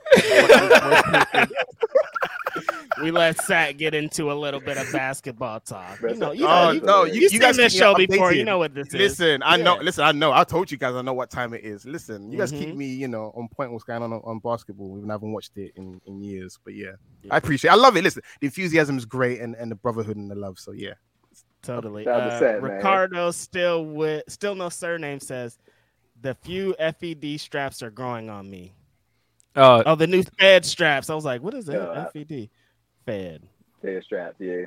Hey, you want to know what's funny? That Intercontinental title is like growing on me. The one that Gunther has. At first, I didn't like it, but like now, when I see, I'm like, maybe just because he got it. That's why I think it's like. Yeah, I think it's Gunther. It's the man. I've always liked it. Sure. Come on, guys. That's a good looking belt compared to the world title belt. No, I like it better than the world title belt. Yeah, I like it better than that one. It's not obnoxious. Yeah. So do you think it's because? Like, do you think it's partially because like Gunther is the one that has it that you might be maybe like it? So do you no, when Nakamura had it, when Nakamura debuted, I liked it because for me, it's like as much as we like the '90s version of the title, sometimes we're getting too nostalgic. We need to go a bit forward.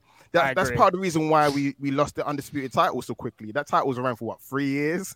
We had Cena's belt, and then the atrocity we have today. So for me, I like the fact that we had a belt that looked decent because the tag titles look like a couple of tin coins. They're awful still. They got to change those. Yeah, I like the belt. I even like the NXT belts. Someone's mentioned it. The NXT UK belts, they look much better as well. So the NXT UK belts were fire. Exactly. Whoever designs those, they should be designing the ones in America too, because the ones in America, everything's a W. We get it. They're trying to tell you something, man. All we do is win over here, man. Everything's a big dub over here, dog. That's all we do. All we do is get dubs and give. That's the brand. That's look at the brand. Look at the branding. Make it bigger. I want it on the straps. Fired. That sounds exactly how those title meetings have went. New Reg says hype for Okada versus Bryan. Okada audience doing yes. Chance after his promo. I had tears of joy when Dragon wrestled in Japan. It will be a huge deal. Hey, bro, when the audience started doing the yes chance after, bro, I was like, oh my god, bro, like we lit. We are it's up, man. It's up, man. It's crazy. That's about. We're gonna get into that very soon. Here. Okay, cool. I was about to say, but it was crazy. Like, cause I think everybody was wondering, cause I was like, bro, why? What is? I was like, is Bryan hurt or something like that? Cause like he wasn't wrestling for a long time. I was like, there's something wrong with him, and like they never said anything. And then once I saw him pop up on the screen, I was like, oh, that's why. Tony must have been like, brother, you ain't touching a mat. You ain't touching nothing. No, he told everybody in the set, don't touch Bryan. Don't look at him. Make sure there's no wet floors that he's walking by. Like, put this man in a bubble. Because he's about to have one of those especially after what happened last year. You know, people wanted to see the Zach match, but but now. And look at Kenny. They've had Kenny on vacation for a couple weeks now. They're like, no, we're not about to risk our big matches. Go home, be in bed, don't do nothing. Why y'all couldn't do that last year in Chicago, man? What's going on, man? I learned the lesson. Come on, man. We didn't learn the lesson, Phil. It was a lesson. But you ain't got to take for granted. Don't worry, mate. You're gonna be eating this summer. But yes. I know. Come on. Like with these with the Forbidden Door shows, man, it always seems like it's like every time we get so close, it's always something that happens that like takes away like a certain element that we think is going to be a part of the show. Like even when Mercedes getting injured, a lot of people thought that, you know what I'm saying? Like we were she was going to be there in like some type of capacity. You know what I'm saying? Then she gets hurt, and it's like, it's pretty clear that she probably was, but it is what it is. Yeah. Yes, I think since we're talking about summer shows, let's talk about Wembley. Let's talk about the importance of this giant show. We haven't talked to anybody that's over there on our pod yet. How was it initially, kind of hearing the murmurings and then the announcement, and then how many tickets they'll sell, and what's the energy like over there for this? Oh, I was talking to the wrestling guys about it a couple of weeks ago, man. We were excited. We were going. This is going to be my first, unless Alex McCarthy can hook me up with Money in the Bank, my first wrestling PLE or pay-per-view experience is going to be All In.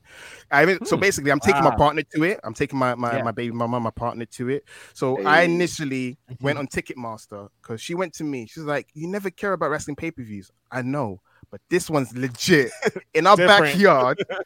History. let me tell you guys something, right? If I didn't go, there's a part of me that would have pretended it didn't hurt me, but there's a small part of me that would have said, "You missed out." And why? Because when the last time they were Wembley, I was 2 years old. Obviously, at that time, my parents didn't know about tickets and stuff like that. It was different. You know what I'm saying? But now it's coming over here. Excited, man. To answer your question, we're excited, buzzing, and I can't wait to see some of the people from the wrestling space as well, and all these wrestling fans. I'm gonna be on a tippy top. I want to get binoculars because I know they say it's a stadium, so I'm like, how high am I gonna be? Am I gonna be? You know what I'm saying? When they did that wide shot in SummerSlam '92, it's a lot. Exactly, there's a lot of people in there. But it's the energy, it's the fact that it's the first show, which is so smart because they've never done a show before. They're going out like big, and the whole nature of All In, the spirit of All In. That's a great title for it as well because the last time they did it All In is about taking a risk, right? So they're taking another risk. They're going All In, and then we're showing some love, saying that we're gonna be there. So to answer your question, we're just happy. I'm buzzing. I can't wait. It feels like a fairy tale, and I can't wait for it to happen. Basically. That's awesome. So wait, I'm curious. You said have you gone to other WWE shows over there? Is it just like the PLE? Funny enough, my first WWE shows, because Alex McCarthy took me last year. It was a house show in Wembley Arena. He was doing interviews and said, "Yeah, do you want to come along?" So I was with him doing when he was doing the interviews. I was like his second cameraman. I was taking pictures as well. Met some wrestlers and everything like that. And yeah, that was my first WWE one. My first wrestling one with Ospreay shows. He comps me tickets. I go to Rev Pro. That's why I do. Yeah. I better say, you excited about? I know Rev Pro doing they show at the Copper Box like the day before. I think Rev Pro was running the Copper Box the day before All In, and they run the Shingo versus Ospreay. That's the headliner. I saw a lot of people was amped about that. I think that's gonna be the biggest show Rev Pro has ever done out in the UK. So that's gonna be big. Possibly. The thing is that I haven't been across that. I might have to ping Big Willie over there to get some tickets to watch the show. Yeah, because since he's come back from pandemic, I haven't watched a lot of Rev Pro shows. But yeah, it was Rev Pro and my first WWE. You know, it was as well. Vince had a habit of producing poor quality shows, and Insurrection. What's the Insurrection? Rebellion. Those are like glorified house shows. You know what I'm saying? So that's why I never really cared. Is Insurrection the infamous Jacqueline clip? Things was hanging. It was another show. I forgot. It was overseas. It wasn't. It was overseas. It was 98. It had Vinnie Jones in it. Yeah. Like I am jealous that y'all got to see Aunt Jackie's things hang. Like that is a.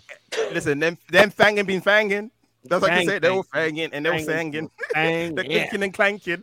She came out on the episode of. She came out with Kevin Sullivan on the episode of Nitro '97, and she looked like a perfect 10. I was like, "What is this black woman doing in this weird wrestling show, being like this?" And she's amazing. Shout out to Can we also get out here that she should have won that bikini contest? I don't give a fuck. Oh yeah, Sable did not look better than her. She should have won that bikini contest. She got cheated. No, but she did win. They reversed it. I think next night on Raw, saying that because she had a painted on thing, it wasn't real. But regardless, she should have won that night. She should have won. Capital Carnage. That's the pay per view talking about. 98 Capital Carnage. Jackie's thing. There you go. Them chocolate titties. Yeah. All right, we're moving on before we get canceled. Hey, real quick on Jackie. Hey, real quick on Jackie though. Real quick on Jacqueline. She did say publicly that she wanted Bianca Belair to be her retirement match. That's all I'm saying. That's all I'm saying. Yo. I'm trying to figure. She said that last song. I'm trying to figure out how somebody ain't jump on that and be like, let's.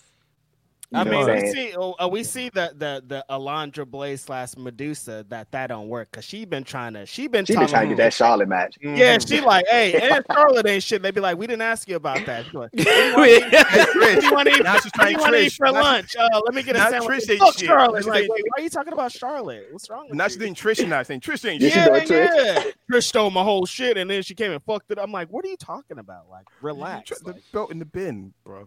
Just if you want the match, say, hey, we should have a match. Let's do this. But she's trying to like do the heat before she does the match. Interesting. Whatever. I love Medusa, but yeah, she's trying to work herself into something. Yes Boy says they want Sammy Guevara to be babyface so bad they made him have a baby.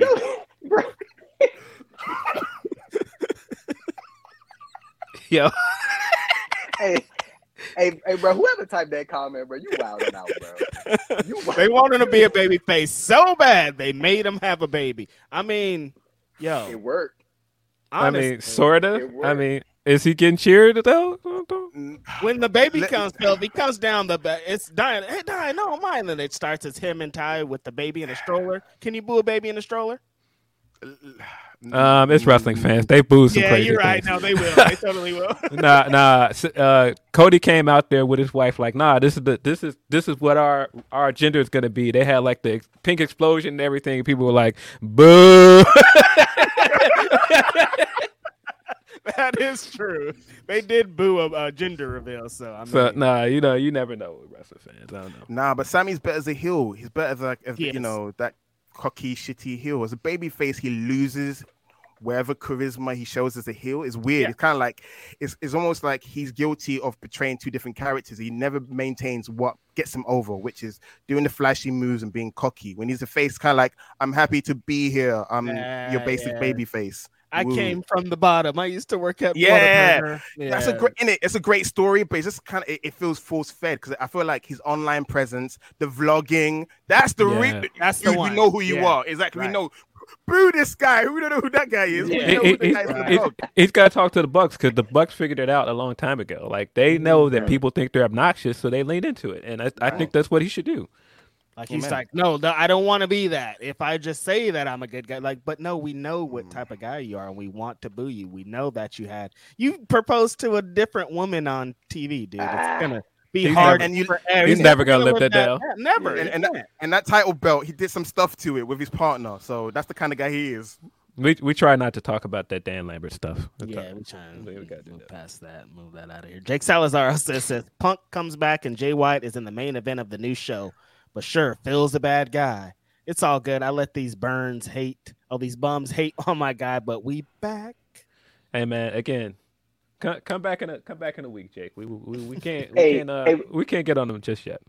But on Punk, see, this is like, okay, I get like that. You know, people are upset about the press con. Like he was wrong for that. You know what I'm saying? Like when you boil it down, strip it down, he was wrong for that.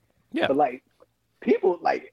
But they acting like this man is like the worst human being like to ever walk the earth. I'm like, let's relax a little bit. You know they always pitch on this show. You don't know him. Like they act like he personally came into their dressing room and started fighting. Like, first of all, they came into his dressing room, but they act like he came into their house and punched their mom. How they be talking about, bro? You don't know this man. Like. And they'd be like, we all know he's this. We don't all know he's anything. I know that he's from Chicago and he's won a bunch of world championships. That's all I know about this man. You know what I mean? Like, it's crazy. Yeah, listen, man. It's been 7 months, and we've had our 7 months to be upset about this. Again, 17th, we're not talking about that no more. We moving on. Yeah, exactly. I want to say something quickly. People say he should apologize. The way I see it, it happened in the press conference.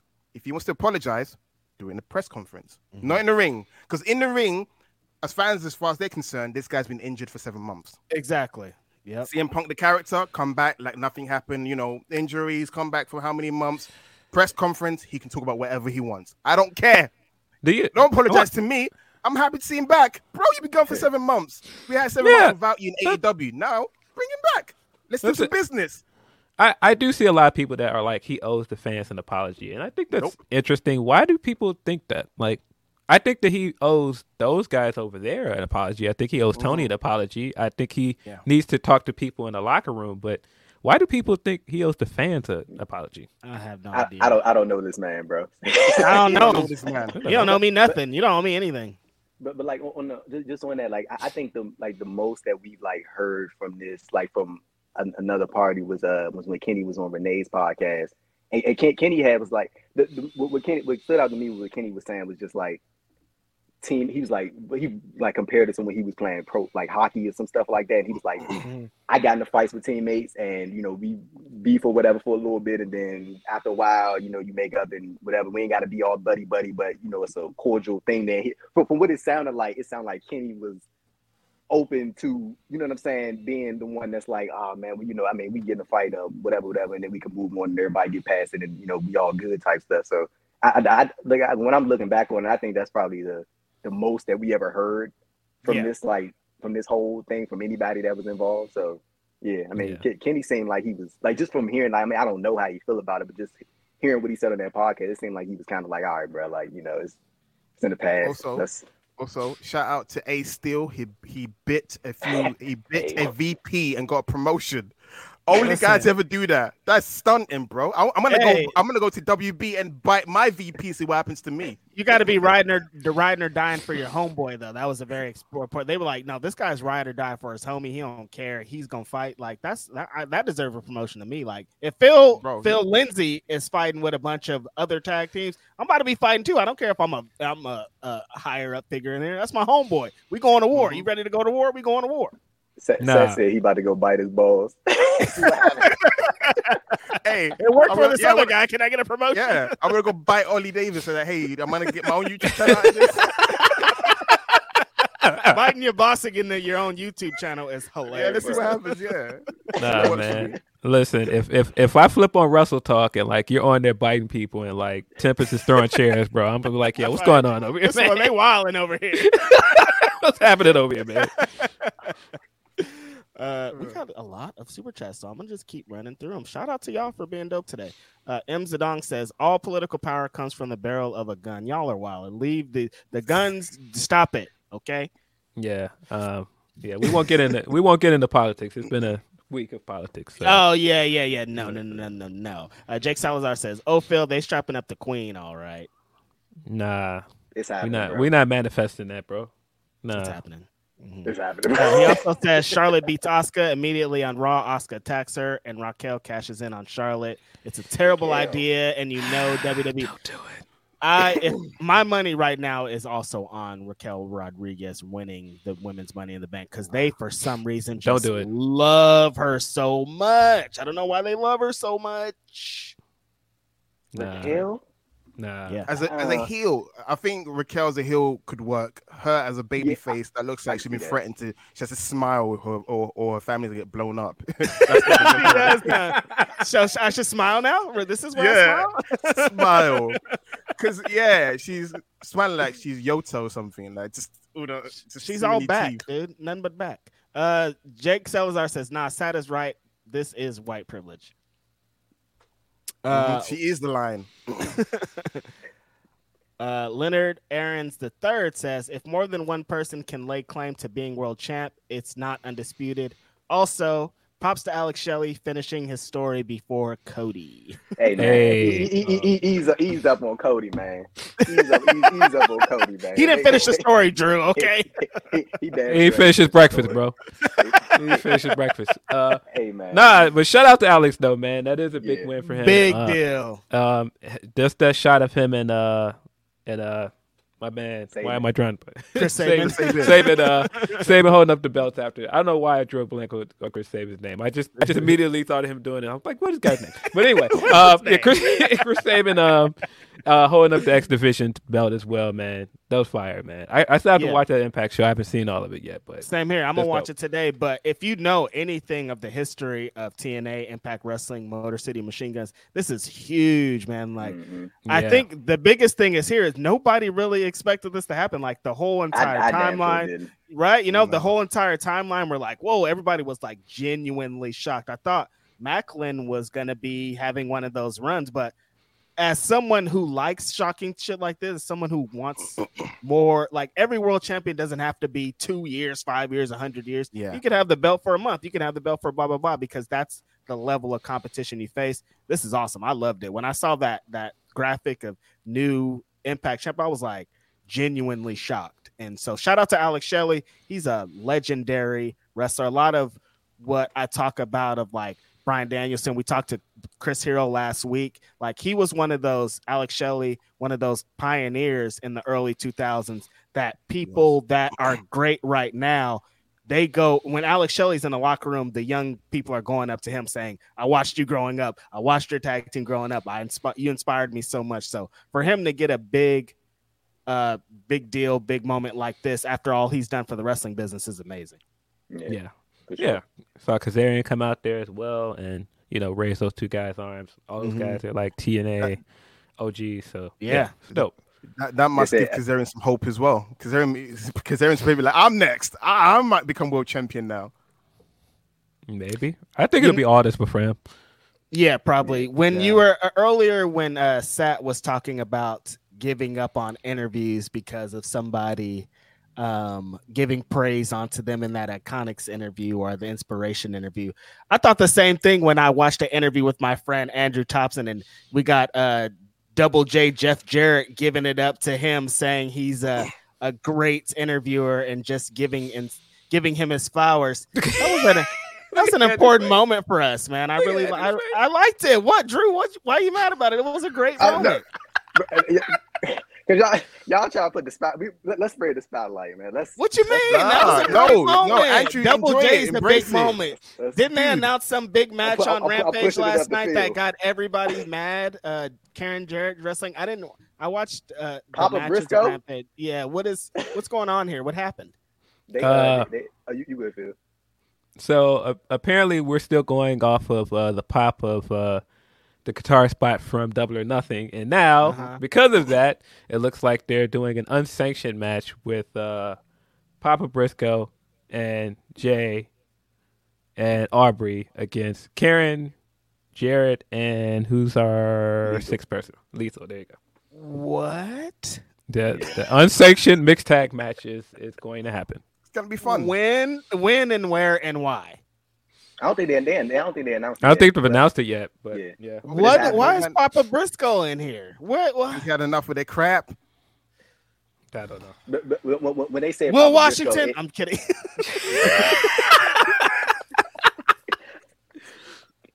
But when they say Papa Briscoe, it made me immediately think of that segment that they did at the farm. So it's probably going to be like one of those like cinematic type of deals. Oh, yeah, that makes sense. Yeah. And then with Aubrey and Karen, you probably want to do that anyways. Yeah.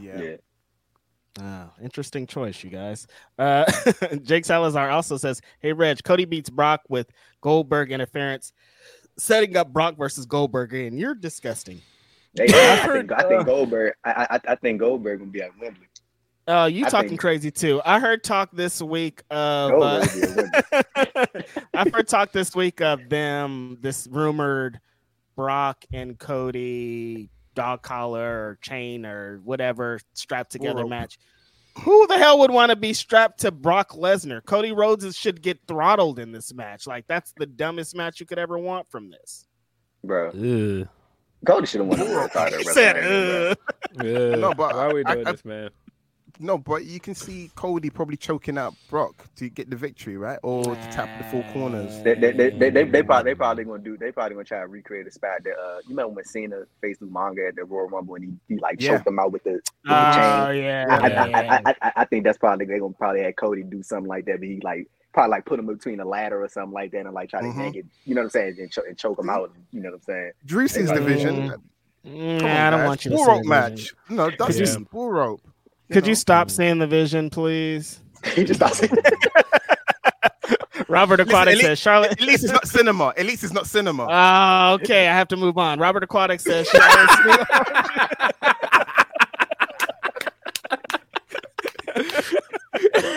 Come on, Stat, help me out. Charlotte's new OMG moment. Charlotte's new OMG moment is going to be called white privilege. dude's gonna pull up in a Prius with a receipt demanding to speak with the manager. I guess is going off of what we were talking about earlier. I say, whenever Charlotte win her next world title, we definitely gonna know because Cena said that he was gonna be there when that happens. So whenever we hear word, we get some type of report that John Cena backstage and Charlotte in the title match. It's probably gonna be in 3 weeks in London. I would think it's gonna be in 3 weeks, honestly. No, nasty. Don't say that. Come on, guys. Don't do this. Glassdoor Gamer says, watch WWE give Shinsuke Money in the Bank over LA Knight, and WWE will act like, well, what y'all wanted Shinsuke to get pushed anyway. It's kind of like they're late to the party. I could see them doing a late to the party thing, but LA Knight's trajectory is pretty high right now. I mean, am I often saying that I would rather see Shinsuke win it other than LA Knight? You have said that a couple times. LA Knight is like now or never. It's kind of like Shinsuke as well. They're both guys in their early to nearly mid-40s. So it's like, while they're healthy and of sound mind, just pull the trigger while you can. It's wild to think LA Knight was in NXT years ago. Slate Randall. Yeah. He was initially, and they let him go after making him a job guy briefly. They could have had it 10 years ago. But at the same time, he hasn't really been pushed, but he's gotten over by himself. I say reward him, but look what happened to Zack Ryder. My thing with that is when you do this, like LA Knight is great, and I do think he can come out and cut great promos with that briefcase. But when you give guys like him the briefcase and you have no plan to build him into a world champion, then you end up with a situation like Otis. And exactly, it's just like, yeah, I think it would be great if you did the work to make him a world champion, but I don't think they're going to. That's where I'm landing. Like, everybody's talking about LA Knight winning. I'm like, he could win, but what are they going to do with it? I don't think they're going to do anything good enough to, like, I don't even think he's going to, like, he could probably be the one that doesn't win on the cash-in type deal because they don't really have it going behind him. But the thing that I don't like about it is the fact that they now, because of what happened last year, they've established that people will challenge or try to cash in on the mid-card title. Mm-hmm. Like, I hate that. I hate that. When they brought up that point when Melo last night, and I was like, I'm already not really. Mm-hmm. You know what I'm saying? You know what, guys? I'm gonna win the Money in the Bank and cash it in on a 24/7 title. How about that? You gonna go find it in whatever garbage it's in?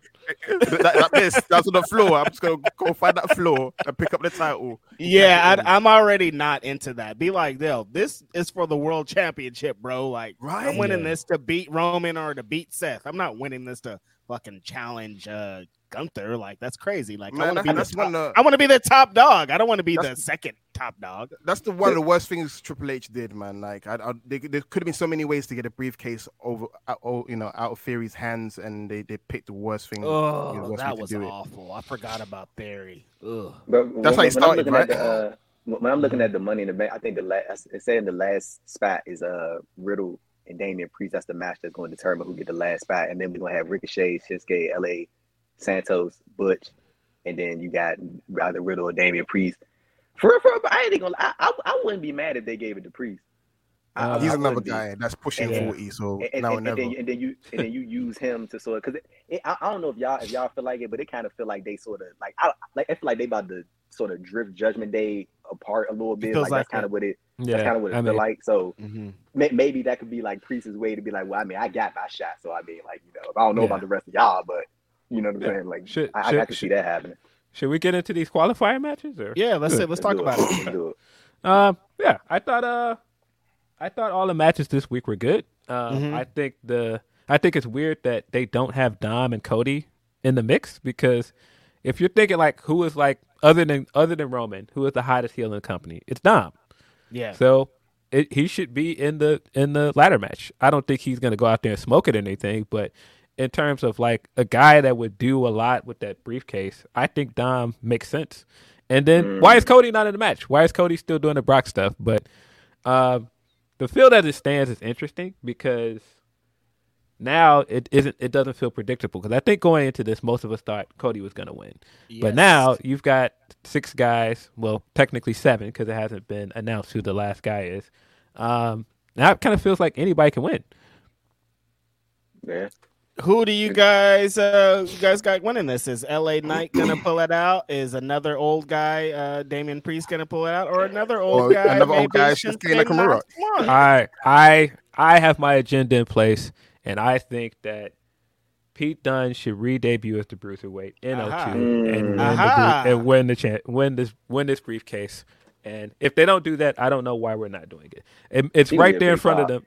It would be a massive pop in 02. Regardless of anything that happens, he needs to re-debut as the Bruiserweight in the 02. The song and all, like. Yes. Come on, man. It needs to happen. I don't think it's going to happen, but that's definitely what I want to see happen. It could happen, but without the song, unfortunately, is like they pick and choose who they give the CFO's song to. Mm-hmm. Sammy got his song back, but they're gonna pretend that they keep changing them too. Yeah.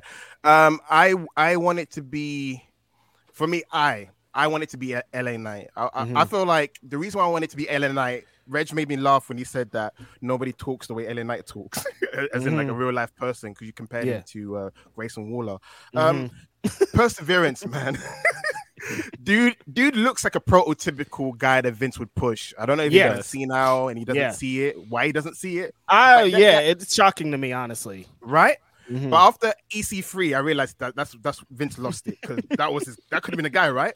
So with LA Knight, he said it on the bump. He's the last of a dying breed. The kind of wrestlers we used to like, the kind of wrestler we hold in the pedestal. We used to say, can you talk on the microphone?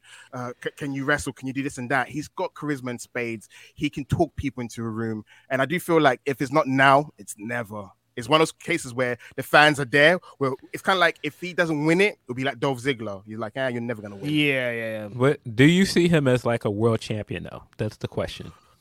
The thing is, with the right push, right now, no. To answer your question, no. But if they do the work, like you said, if they do the work from now to next year, WrestleMania, then yes.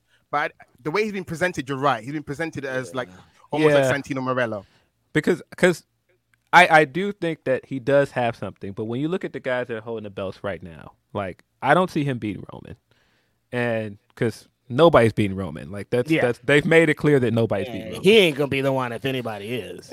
But even on Raw, like even when you look at how Rollins is holding that belt, like it's just such a perfect fit right now. I can't see you throwing LA Knight in that mix. I can see transitional champion on him. I'm not saying that a new era, the LA Knight era. The LA Knight era will be probably like a week or two, and then give that title back. Like, you had your fun, guys. We gave him the belt. Now he's gonna lose it and then move on to be a mid carder like Jinder Mahal. Yeah, I guess that's where it lands. Like, if he does beat Rollins, do you see him building the belt like Rollins would build it? And no. I don't. I think it's transitional. I literally think if it not to be horrible, it's because they're part of a youth movement's happening. Unfortunately, they missed the boat on when they should have pushed him. Yeah, I can see him being champion. Maybe like a Lashley run where it's kind of like, okay, even though you're in your 40s or whatever, but you look in great condition, you can cut promo, you can still move in the ring. We'll give you that probably 6-month reign at best. But I think if he does win the title, he'd be transitional champion. Yeah.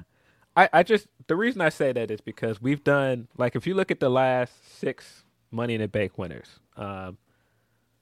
let's see, we got, last year was Theory. Austin Theory. Big E. Before that was Brock, right? Otis or Brock in between them. Otis was 2019. Brock was before that. So, then Ali was standing on the top of it. Let's not talk about that. He wasn't quick. They had Braun Strowman before that. Like, when you look at all 5 of those guys, like, the only one that really they got right was E. It's just like, it's cool, like I said, to give somebody that briefcase in a moment and go, oh, this guy would be cool to have a run with that briefcase. But if you don't see a future in this guy and you don't have a plan for him, like, don't do it. Don't put the briefcase on him.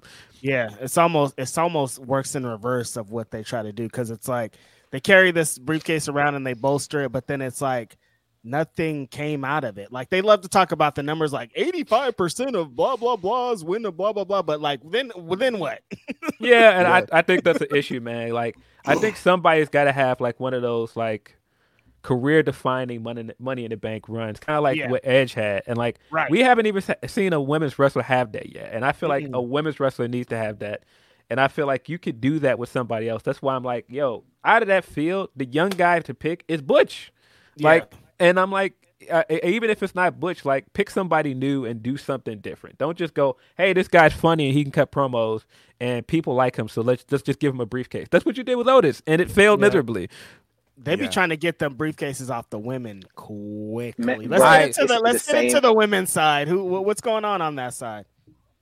So just on the men's front, I'm gonna say, I think they probably. I'm gonna say Damian Priest gonna get the Money in the Bank. I'm gonna say that. I'm gonna say Priest gonna get the Money in the Bank. Coming off of Backlash, I like that a lot. And then for the women, like you made a great point, Rich, about the women's money. Like, bro, what was the last time somebody held that long was Carmella. Right? Yeah, Carmella was the only one. And then she cashed in on Charlotte after she beat Asuka and entered the street. Yeah. So, exactly. You know, but like when I'm looking, so we got Zelina, Becky, Zoe Stark, Bayley, Io Sky, and we got one more. Have they said what that final match is yet? I don't think they have. I don't think they've announced it yet. Okay.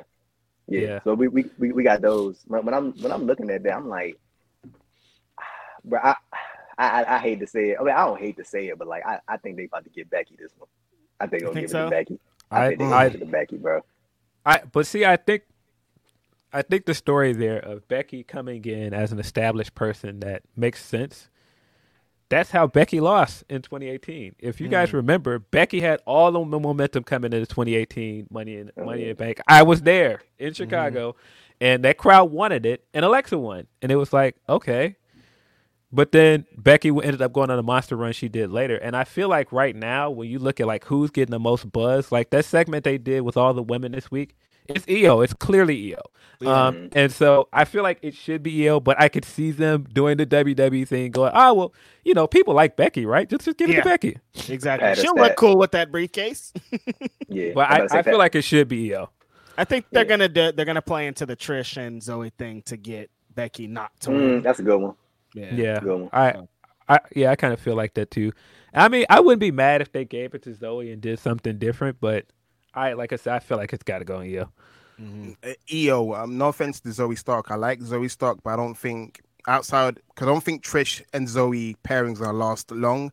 And I feel like Zoe's someone that needs someone to be a hype person for her or a talker for her, because she's great in the ring, but she's not dynamic in terms of her personality, unfortunately. And I feel like Money in the Bank, she'll get exposed that she's not there yet on the charisma front. So she needs someone like a Trish that can cut promos for her, or bounce off.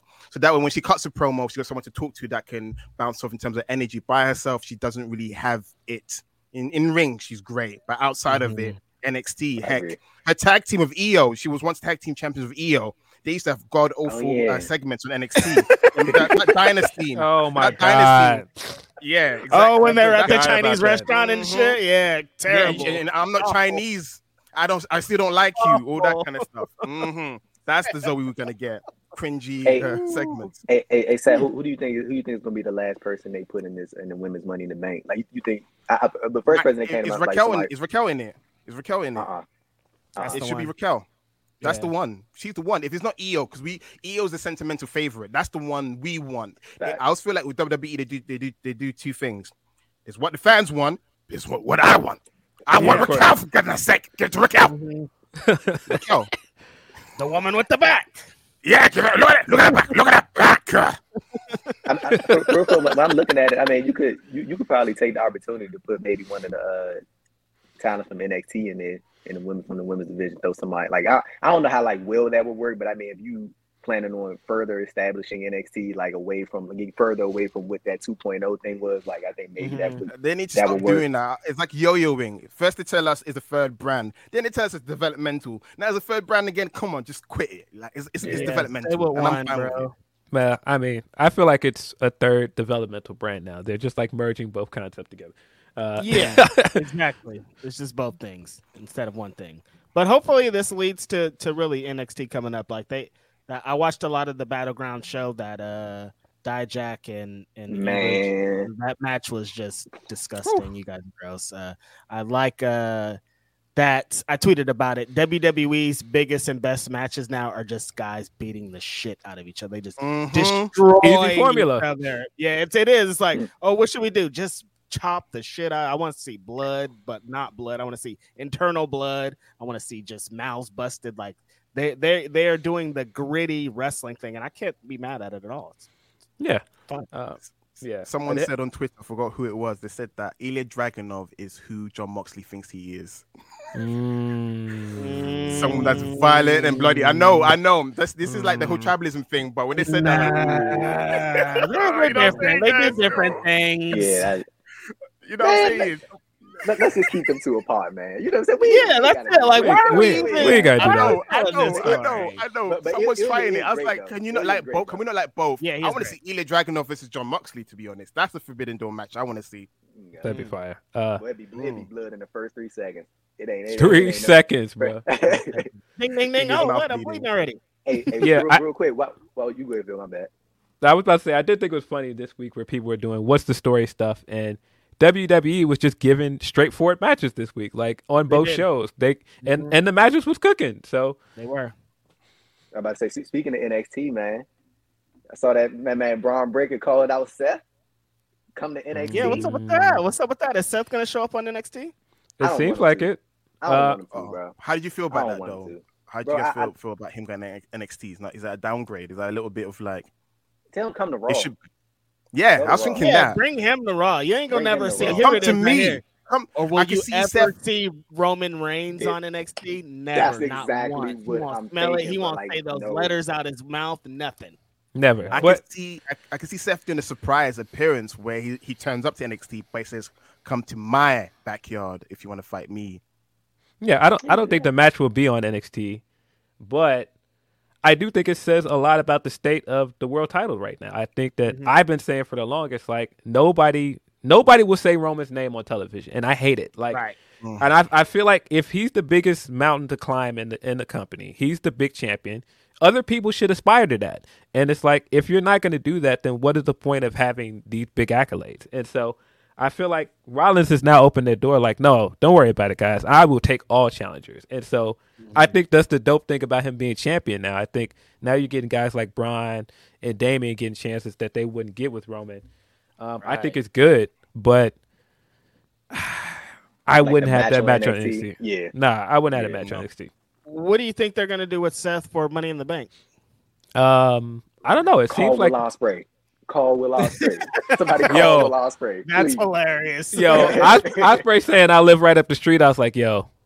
It's funny watching all of the Rollins stuff go full circle of people being like, nah, he ain't who he think he is. And now people are like, nah, this dude is actually kind of cooking. And Ospreay looking around like, nah, I want to match with that guy. I think it's crazy that this is where we're at right now, 2023, that he's not saying he wants a match with Roman. He's saying he wants a match with Rollins. And that's big. Hey, Phil, like, in all honesty, like, what is genuinely stopping WWE from reaching out to NJPW or reaching out to Ospreay to have a discussion about, like, I don't think there's nothing stopping them. I think it's AEW relationship.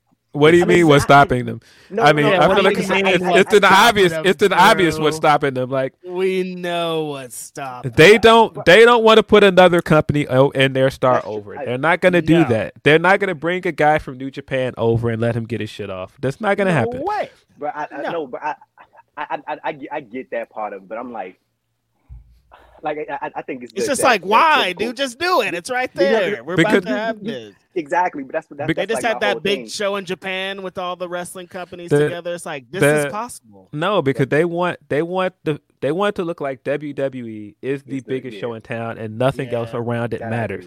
That's why when you bring Cody in, you have him for a year, and he goes on this winning streak. No, we still have to watch the stench of that other place off of you because we got to make it seem like your story is our story. Our story. Your story coming from there and having this run.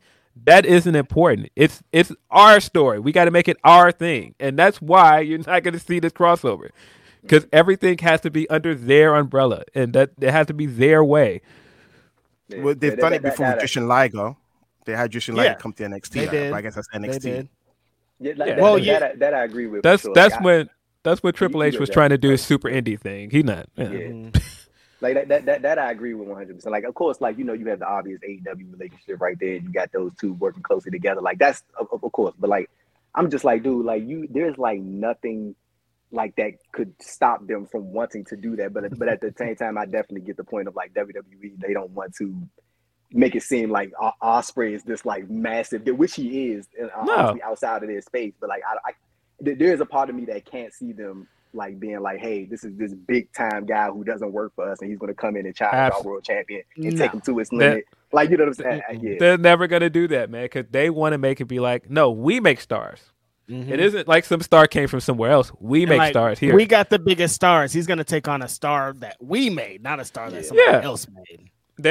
I could totally see them looking around like, hey, does our fan base even know who this guy is? Like, totally. That's just how they. Well, move. Sat said that's his friend. What does Will Ospreay think about this, Sat? You text guys him right saw his now Twitter. and ask him. You guys saw his Twitter. He'll be up to come in, do a great match, let Seth win, and go home. Bro, he would do that. He would be into that. Yeah. I can't see, but I can't see. I don't know Ospreay. Like, I can't see Ospreay being one of those people that's like, okay, if we do this. If I were to go to Money in the Bank, being like, I need to win. I can see Ospreay being like, let's go in selfless. Give me 25 minutes with this dude. Let me get my shit off, and we're gonna put on a banger, and I can go about my way. And y'all ain't ever gotta mention me again. You know what I'm saying? I can see Ospreay like legit being on that type of time. That's the kind of WWE. I can't see them being on that type of time. That's the thing. Yeah, they'll be like, sign over us. They're like, sign here, sign over us. Sign his contract first. Yeah, I mean, like I said, they've done small things here and there, but it's always like off on an offshoot, not on TV. Like over here on the network, yeah, we can bring Kota Ibushi in, but like on TV, no, we're not doing that. It's like when that story came out, I think like a couple of years ago or a year ago, when I think like about them trying to get Bryan Danielson to let him work New Japan for a little bit.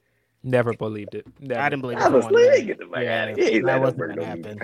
I think he knew that too. He's like, y'all capping, bro. Y'all not about to let me go wrestle in Japan. I think Vince called Inoki. He goes, hey Inoki, I got this guy, and Inoki goes, I don't work there anymore.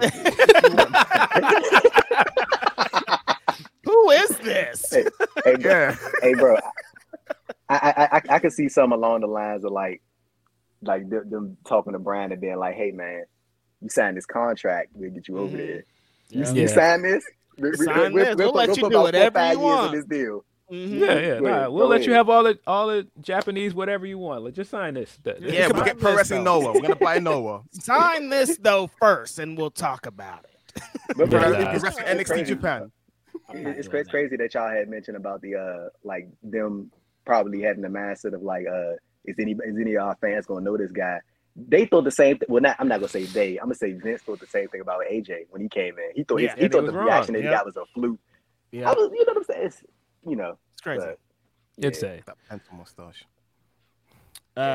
Back into the super chats. Yes Boy says AEW Collision on July 22nd will be in Newark, New Jersey. Same place that chanted FCM Punk during Full Gear. Will they lean into a heel Punk? A Don Callis behind Punk would be nuclear. I don't think we'll see Punk involved in any of the Don stuff. I think it sounds funny, but we're not going to see any of that until whatever is still going on with the Bucks is cleared up. We're not going to see him involved in anything involving the Bucks or the Elite. They're going to be on that side. He's going to be on this side. Yeah. Like one of the Collision dates, Kenny Omega is working in AAA. Like they're like making a clear distinction that two things are going to be going on over here. Glassdoor Gamer says Money in the Bank makes no sense. Why cash in for a mid-card title or go to NXT and downgrade your career? Yeah, pretty much. Because ain't nobody cashing in on Roman. So absolutely not. Jake Salazar said, "Sat, let Rhonda cook. Rhonda couldn't cook a hot pocket." Come on, Jake. You can't be saying that. Say that to her face. Say that to her face. Say that to her face. You look that journalist that she flipped over. That's what's gonna happen. Come on. Yeah. Rhonda might not be cooking too much longer. I saw Amanda Nunes talking about she wanted to come to WWE. You up out of here when the real greatest woman MMA fighter of all time comes. Shadi Huda says, shout out to Sat E. I missed the NXT show with SP3. LOL. I missed that too. Anime Otaku says, need a live reaction to Pete and Boss do one. Yeah, not Bass, the rapper from J. Cole's label. I was thinking of him. Bass. Two English geezers rapping. They're actually pretty good. You should watch it. I would like to get your reaction, to be honest. Yeah, I'll check that out. Jake Salazar says, this man 21 went from East London to East Atlanta. I don't know about East London, but growing up, buddy, East Atlanta was wilding out here. I'm sure East London is pretty wild too. I hear a lot of crazy stuff about that. Mm-hmm. And gentrification, but yeah. I mean, I live in Oakland worldwide, now. baby. Corey David says, better IC champ, Gunther, Sean, or Razor? Ooh, it'll be between Razor and Gunter because Sean had a lot of vacancies in his title reigns. Yeah. Mm-hmm. Sean created great moments. Razor Ramon was the first guy to get to 4 times the Intercontinental Champion. He had also great moments, but currently this run has solidified the IC title. I feel like Gunter's done more to raise the stakes of the IC title more than anyone's done in a long time. Long time. Yeah, definitely. I'm gonna go with Gunther. Yeah. I think, just for those reasons, like when Sean and Razor were going off, it still was like still was Brett, and there's still all these other elements that kind of help with that. But Gunther has been in there with anybody and has built the stock of this title that we kind of thought was going to be dead forever. It's kind of, it's pretty amazing. But there have been points throughout Gunther's IC title reign where I personally have wanted Sheamus to take the title off him, but like I can accept when I'm proven wrong as a viewer, like it's right. when that stuff happens, and I'm like, man, they should have had Sheamus win the title, and then like here we are, all these months removed, and I'm like, dude, I'm like really still enjoying Gunther's Intercontinental title. I was wrong. You know what I'm saying? I still think Sheamus is gonna win it, but down the line, I think once we break Honky Tonk Man's record, please, a work rate title with a garbage guy as champion has never worked for me. Doesn't make sense, right? The guy that used to walk out title count outs is a work rate title, and your longest champion, some garbage wrestler. Hey, bro, did y'all see the match that Gunther had with Kevin Owens on Raw? Yes. Right? Oh. That was Yeah, I'm telling you, this week Raw was giving us all the matches. Like, man, Rollins putting on a banger in the main event. I was like, where are we? We're back in 2018. What's going on? Man, it's great to see us. Seth Rollins, like you mentioned 2018, Phil, like that run he had when he was the Intercontinental Champion, like Brock was gone with the Universal belt, and Seth was the man on Monday Night Raw. It does feel like exactly. We back, man. We back. Had to go through some dark periods, man, but we back. Yeah. There's about to be a time where Seth Rollins is world champ and CM Punk is back in AEW. We ain't gonna be able to tell Phil shit. Can't tell him nothing.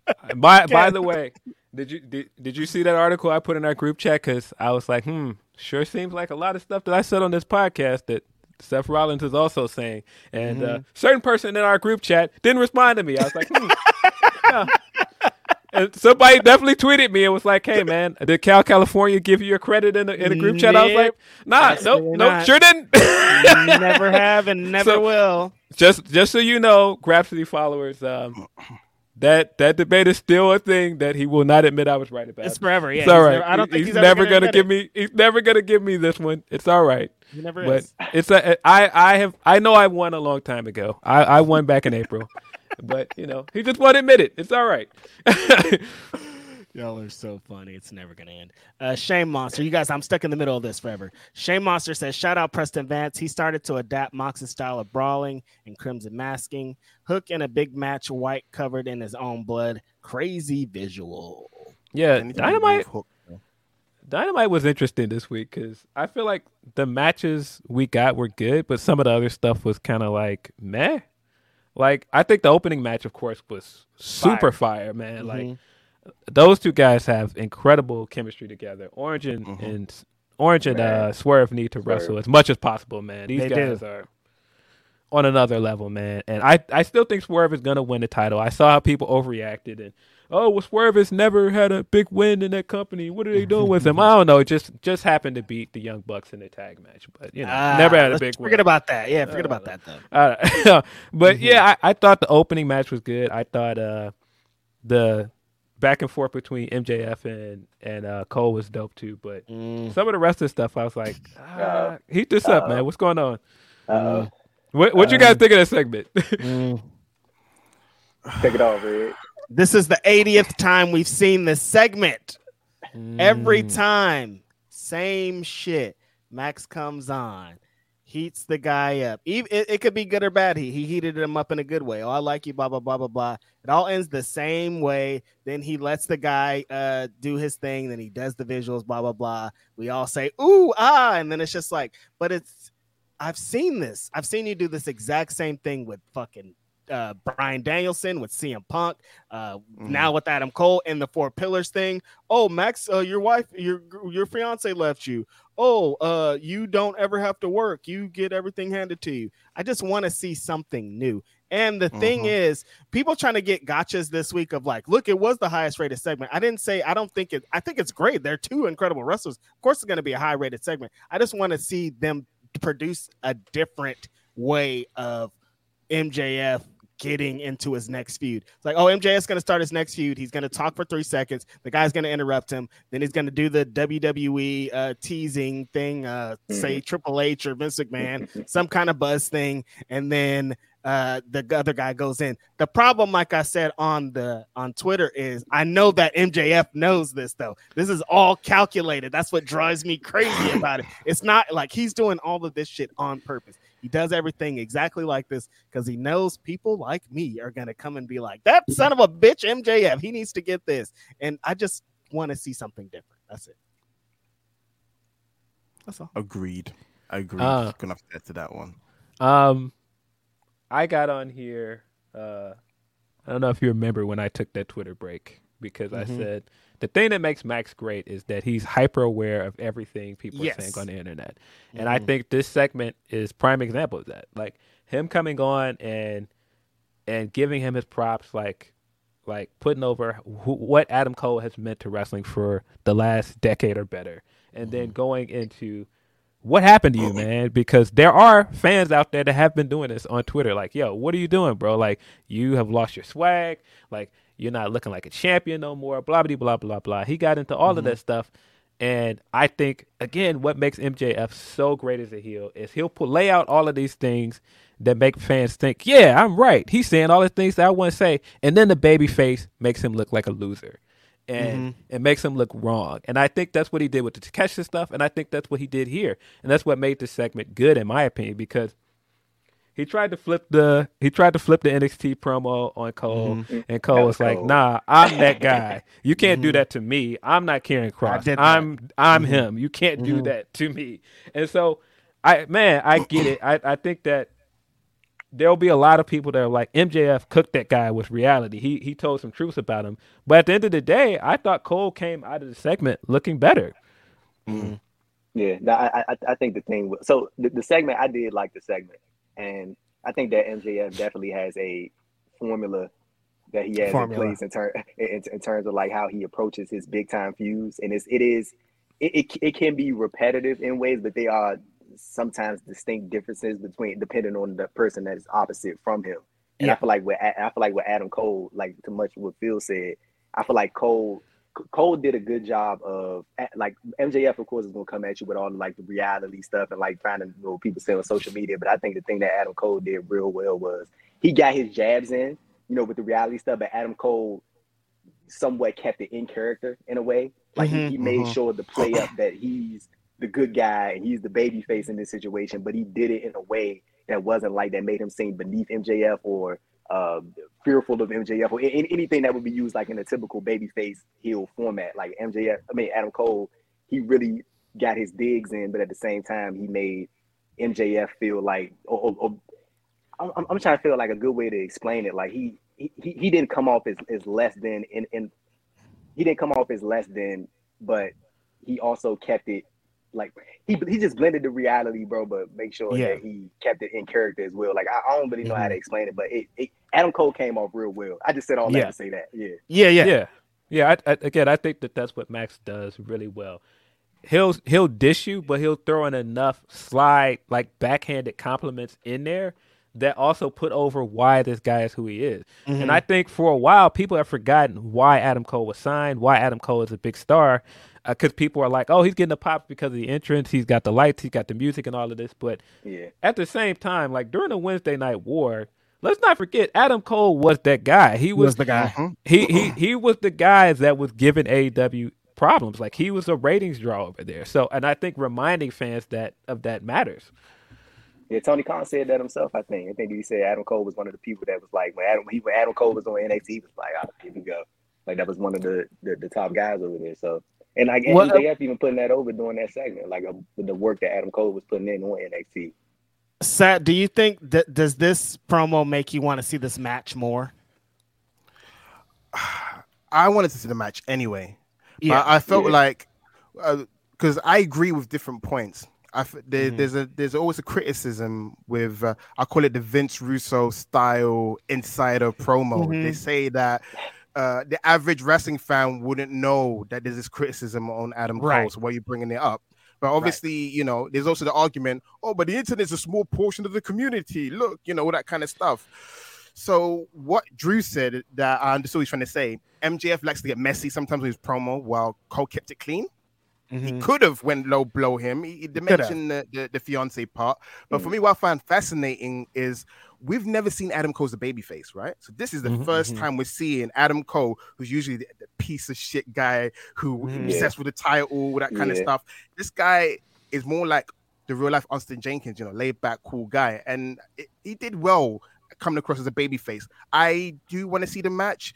I don't get the criticism about how they're booking Adam Cole. It's kind of like you can't always win all the time. But yeah, I'm looking forward to the match. And MJF has proven that he's underrated. It's bizarre. This guy has 5-star matches. MJF has 5-star matches. Yet people say, but can he work? Is it because he works? Stupid. He works pay-per-views. But that's like saying Roman Reigns wrestles every often. Can he work? Right. Yeah, so lie. He couldn't work. This is the other thing I've watched people tweet all week. Man, this guy never wrestles. And I was like, hey, that's what heel champions do. They don't give you what you want. You want the champion to come on TV and give you the matches. That's why Rollins is doing what he's doing over there, because he's a babyface now. The heel is not going to give you those things. That's why Chris Statlander has been doing the open challenge since she became TNT. Yeah, because she's a babyface. So, but yeah, I saw people like, oh, it's crazy that people are. Y'all like this what Max is doing, never wrestling on TV? Y'all like what Roman's doing? Roman's doing the same thing. Roman does not wrestle on TV. He wrestles at the pay-per-views because he's like, that's where the big match is. That's a heel thing to do. I don't understand. They've had about the same amount of matches this year. I think if Roman has had 5 TV matches, MJF has had probably 6. Legit. I don't know why people are like, it's a difference when those guys are doing it. They're both doing the same thing. I also want to say, let's keep it a buck. A lot of people say they want the Monday Night Wars. These fans wouldn't survive during the Monday Night Wars. Hogan never defended the title. Weekly on Nitro. Never. Some pay-per-views he was in tag matches. He wouldn't even show up to some pay-per-views. They'd be like, Hogan's not here. Yeah, exactly. These wrestling fans nowadays, I don't want to be like them old heads, but I'm going to be like those old heads. Like, just be appreciative of what you have. And then to answer your question, I'm looking forward to the match because Adam Cole needs to beat the allegations that post-concussion, he's not the same guy because of that match he had with Jericho. He needs to wash off that stink. And I think MJF will be a great guy to do it with. And how do you guys feel about them going immediately into the qualifier or the world title, whatever stipulation they call it, next week on Dynamite? I know what they're doing. Do you think that Adam Cole's gonna beat him, or do you think I think that they're gonna go? This is going towards MJF's Forbidden Door match, which I think will probably lead to him losing, I guess, right? Yeah, I think Adam Cole's going to win. I think it's to placate certain fans who are going to hate when he does eventually lose the title match. Yeah. At least he has that victory, because they're saying that he hasn't had enough signature victories since he's been in AEW, even though he was the first guy to win the Owen Hart, tournament cup thing, But yeah, I think Adam Cole's going to win. Pink belt or whatever. I think Adam Cole's going to win too. Like when I'm thinking about, like, especially because Reg had mentioned Forbidden Door, like what? So just real quick to touch on that with MJF Forbidden Door. Like I think the one that I've seen on Twitter, and I think a lot of people have said this, the match against Tanahashi, like that's probably the one. And that, like, just considering like MJF, even with the most recent press conference, like when he was like, but he taking digs in New Japan, like it's not real wrestling, like, what I'm saying, like just going in on it. What better representative of New Japan to combat that than Hiroshi Tanahashi? Like you can't find nobody that would be a better opposite. For me, it's either Okada or Tanahashi, and Okada's with Bryan, so Tanahashi has to be the one to defend the honor of the company that he built. It's gonna be Tanahashi. Yeah. So if it's MJF or Tanahashi, now that y'all got me thinking about it, I'm gonna say Adam Cole get the win, and I think that MJF is gonna beat Tanahashi at Forbidden Door, and I think the trade-off to that is going to be Will Ospreay taking the title off Kenny Omega. I'm gonna say that if MJF getting a dub over Tanahashi, and that the trade-off to that would be Will Ospreay taking the belt back from Kenny. I'm gonna say that. I think most likely will be Tanahashi, but seeing Dominion, Tanahashi, his knees is moving a bit. Yeah, you know, guys. I mean, wait, real quick on that set. Like, so I keep seeing like people saying like, you know, Tana been working hurt since like for like 5 or 6 years. Like he's always has hurt. it never not hurt? His knees have always been an issue. Like Tanahashi is much like I'm not calling him Keiji Muto, but like on like it's Keiji Muto time. It's 2000. That's totally. Exactly like Muto. Like even on the lead up to his last match with Naito, he had to get like injections in his knees because like, it was so he couldn't do nothing. And I think with Tanahashi is at the point now in his career. Like even looking at the All Together show, he got pinned by his own tag partner in the main event, Okada. You know, I feel like Tanahashi is at that point in his career where he knows that he's not done, but he's at the back end. You know what I'm saying? In terms of like being able to give complete and full effort. And so I think that he is going to be helping out a lot of the younger guys, or a lot of the guys that's going to be here years after he's gone. And he's going to keep putting people over. And I think MJF is going to be a recipient of that. You know what I'm saying? But Tanahashi, he been hurt. He been hurt the whole time. I mean, people are acting like this guy didn't just have a great match with Okada at that Resurgence show. Right, and people are like giving us a standing ovation. Like, nah, Tanahashi's still Tanahashi. I'm about to say he had a great match at Battle in the Valley. Yeah, he did. You know what I'm saying? Like, no, I'm sorry. It was at Battle of the Valley, not Resurgence. Oh, yeah, that's true. Wrong. Yeah. I want Naito and MJF. That would be a great interaction with those two guys. MJF cutting promos and Naito just not giving a darn what's come out of his mouth. Probably asking someone, what's he saying to me? I'm not. But you want to know what I want. You want to know what I want to see at Forbidden Door? Orange had actually said this in an interview that he did with the Wrestling Classic, and he was like that he wants Zack Sabre Jr. Bro, I would love to see that Orange versus Zack. I really would. I think that'd be a. I think that's the match too. I think that the Forbidden Door match. He brought it up in the press conference too, so I think that could be possible. Man. Yeah. How many more super chats you got there? I didn't even look at our bunch. A whole lot of them. We should probably start getting into them. You want to jump into those? You want me to jump into Humper chats we got? How many Humper chats do we got? Because we got a lot of these still. Not as many Humper chats. I can get into those if you want. Yeah, let's do that. See from Jen. Love you guys. Sorry I've been quiet. Life is crazy. Keep killing it. Thanks, Jen. Thanks, Jen. Life is crazy. Always coming in and being very generous. Appreciate you. From Wonga, good day, Grapsody fellas. Seeing Claudio put Okada in the swing was great. Some good matchups with the G1 blocks. I'm looking forward to Kingston versus Shingo and Zack Sabre Jr., Cobb, and Naito matches. Naito, watch out for Yano. Also, Mox and Despy on July 4th show. Yeah. Let's get it. It's going to be Mox and Homicide versus Despy. I don't think they announced Despy partner yet, but it's got to be Suzuki, right? It got to be. I have to assume. It got to be Suzuki. Yeah. I would think so. Let's see, from Dan G. For Grapsody, the show's perspectives are unique, refreshing, and need to keep being aired. Start listening to last year's while recuperating from a broken leg. They have since then been integral rediscovering my love of pro wrestling after 15 years away. Hey, man, appreciate you. Hopefully really the leg is hopefully the recuperation is better, man. That sounds rough. I broke my arm like a few years ago, and it wasn't like a major break, but even then I'm like, I don't want to break any more limbs. It's awful. Right. I don't know if you guys have ever had like surgery or broken a limb. It's awful. Never have. Let's see, from Board Dude, what's good, my guys? It's Saturday on Fightful, the multiverse coming together. Thanks for showing love on Grapsody posters. Next time, I'll get lower seats. What is with WWE and these mustard-looking belts? They got Honey Mustard and Dijon now. Yes. It does. Yeah, I think it's just such a bright gold. It does just stand out a lot with the black. It doesn't look as harsh against the white, but yeah, it does look like honey mustard. Right. That's it for the Humper chat, I think. Sweet. Well, there's a lot of these. Let's get into them. Jake Salazar says we could talk championship leagues for SAT, or y'all don't watch soccer. Anyways, I brought Atlanta United tickets for when Miami shows up, so I can see Messi. So I don't know what's good. Like, so is Messi like he's moving from another league? That's what's happening with that. Like he's moving to major league soccer. Is that what I'm reading?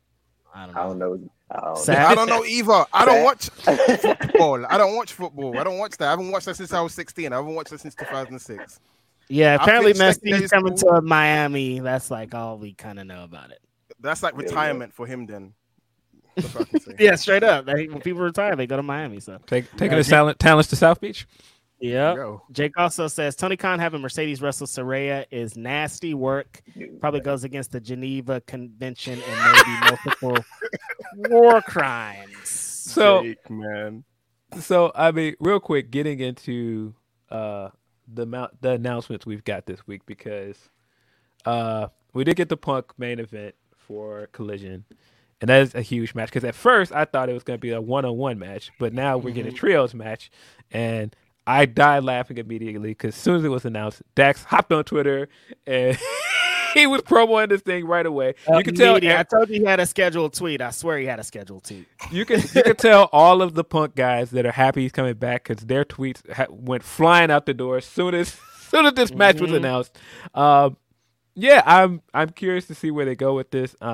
It's wild to think about 8 years ago when he cut the pipe bomb and talking about, hey, maybe I'll go to New Japan. And people were like, man, this guy interacting with Bullet Club and whatever then. And now he's actually interacting with Bullet Club. Wild times. Wow. Yeah, we've came a long way. Mm-hmm. Speaking of FTR, y'all think they're going to end up working Bishamon at Forbidden Door? Gonna be a match. Running back. I think so, because I think they were originally going to do FTR and an Aussie Open again at Forbidden Door, but since they're out, that's probably what they'll go with. Yeah, but yeah, the other part about it, I know people are upset about him possibly doing the Mercedes match, but am I off in, like, wasn't this always the tease with Saraya coming back? As soon as Saraya came back, that's who people wanted to see her wrestle, because that's who she had the last match against when she got injured. When she said she was going to AEW and she was cleared to wrestle, the first person she texted was Mercedes. Why are people surprised that match was on the docket? Saraya wants the match. Mercedes wants the match. Right. Hi, sir. This is what happened. Number one, it was nostalgia. Number two, the Saraya that's wrestling now is not the Saraya people want to see wrestle Mercedes. They don't want to see Mercedes drag her to a good match. Like, no offense to Saraya, I feel like if she knocked off ring rust, she can probably do a decent match. But right now, you can argue she's probably Andre the Giant of that women's division. I don't know. Yikes. But here's my counterpoint to that. A few weeks ago, didn't we see her have a good match with Sky Blue? Are we now saying that Sky Blue can have a good match with her, but not Mercedes? Oh no. I think it's because on the list of people you want to see Mercedes wrestle, because we don't know if it's a one-off or she's gonna be there permanently. It's kind of like in their mind, would you waste it on Saraya, or would you not just go straight to Jamie Hayter or Tony Storm or someone else that she can cook with? I think that's the argument. I understand that part of it. I do get the part of people want to get all their dream matches off with Mercedes right away. But I think in terms of like the match and like the stuff that Saraya's been wanting to do since she came back, I have to figure that was a big one on the checklist of getting the wrestle Mercedes. I don't know why people were surprised that Tony would want to do that match. People that were like, "Oh, how dare he!" Like, I'm pretty sure that was like, because me, I want it. It would be a full circle moment. I mean, her last match was with Sasha Banks, and then to come to have that match with Mercedes. Yeah, that would be a great full circle. But moment. I mean, even to go back to when we thought Mercedes was going to come to the Forum, we thought that that's why she was going to be there, was the team with Saraya and lead to that match. So why are people surprised that was possibly the booking decision? I just don't get that. It's been weird all week. People this is how I know wrestling fans complain about everything. That match, nobody said that match is official. Nobody said anything. They have been bearing a match off of rumors all week. Like, I can't believe we almost got this. You guys are mad at something we almost got. Think about this. Well, Reg, I do think that was going to be the match, honestly. Yeah, just based off, like I said, I know that it was going to be the forum match, stuff and everything. But for people to get mad at something that's not, people to get mad at something that isn't happening yet, though, is like we'll waste your energy when it's actually announced. Like, let's not waste our energy on fucking a pipe dream. Yeah, I mean, I think even when you just look at the build for everything, for Forbidden Door and possibly Wembley, I mean, I do think people do need to back up a minute because, like, man, when you think about what that card could have been, and if they're now teasing the Kenta stuff, and it could have been Kenta versus CM Punk, Ospreay versus Kenny Omega, and Bryan versus Okada, and Mercedes versus Saraya on that sounds like a card that wouldn't have existed 5 years ago. Like, that sounds insane. Actually, half these people were injured, out, retired, in different companies, all kind of shit's going on. Yeah, that's why I'm like, people gotta relax, man. But with the Kenta CM Punk match, not much. I don't. You know what I'm like? Who's gonna get injured first? Who's gonna get injured first? Bro, I don't know. Who's about breaking that down one, quicker? But see, the thing that I like, bro. When people like, when I see people excited about this, bro, I'm never that person to be like, hey man, you shouldn't enjoy that. I don't like doing that to people, bro. I really don't like doing that to people. People think I like doing that to people. I don't like doing that to people. But like, bro, that's too much time. Too much time has passed, bro. And I'm okay. Let me say this. If this is an unsanctioned match, by all means, let's rock. But if this is like some straight up like just traditional singles, let's. Well, I mean, let's rock this, bro. I think the idea of them in the ring together sounds better than the actual match. I think the moment of those two in the ring together is going to be dope. And like, I don't want to be like, oh, it's going to be trash right away. But Kenta's not who Kenta was like a few years ago. No. And I don't think that people that want to see it are expecting like this work rate classic. What was that? Somebody lit a match? What's going on? I'm like, what was that? Is somebody starting a fire over there? But a Lil Wayne song was starting over here. But no, I don't think it's gonna be like this work rate classic. But I do think that it's gonna give us like this big moment for CM Punk coming back. Because I mean, I think a lot of the stuff we want to see with CM Punk being back in wrestling is the moments. It's not really the matches. It's like, right. I don't know, but I'm here for it. Like as a fan of Kenta, like I just seen Kenta going up on Twitter. I seen how he's trying to work people up, and every time people are like, yeah, he wouldn't even fight me anyway. And then now that it's on the table, it's like, nah, make sure that money's right, man. Give me the bag. Make sure the money's right, So watching the work he's done on Twitter has just been fantastic. I think that stuff alone makes me want to see the match happen.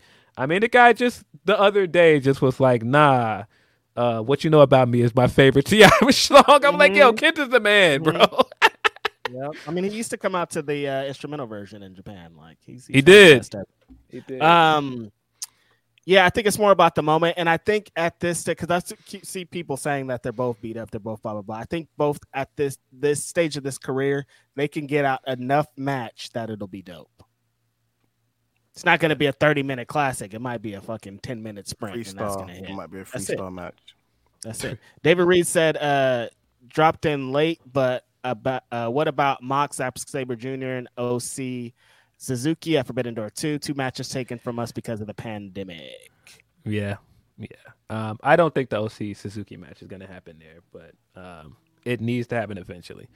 They have to do it just because there's this internet lore all over it. Jake Salazar says, I'll be back next week, Phil. Of course. We're going crazy next week, buddy.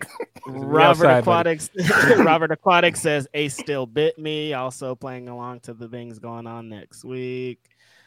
Salazar says, if you're mad at Punk for defending himself in his own locker room, you're a real life bum. Go outside, please.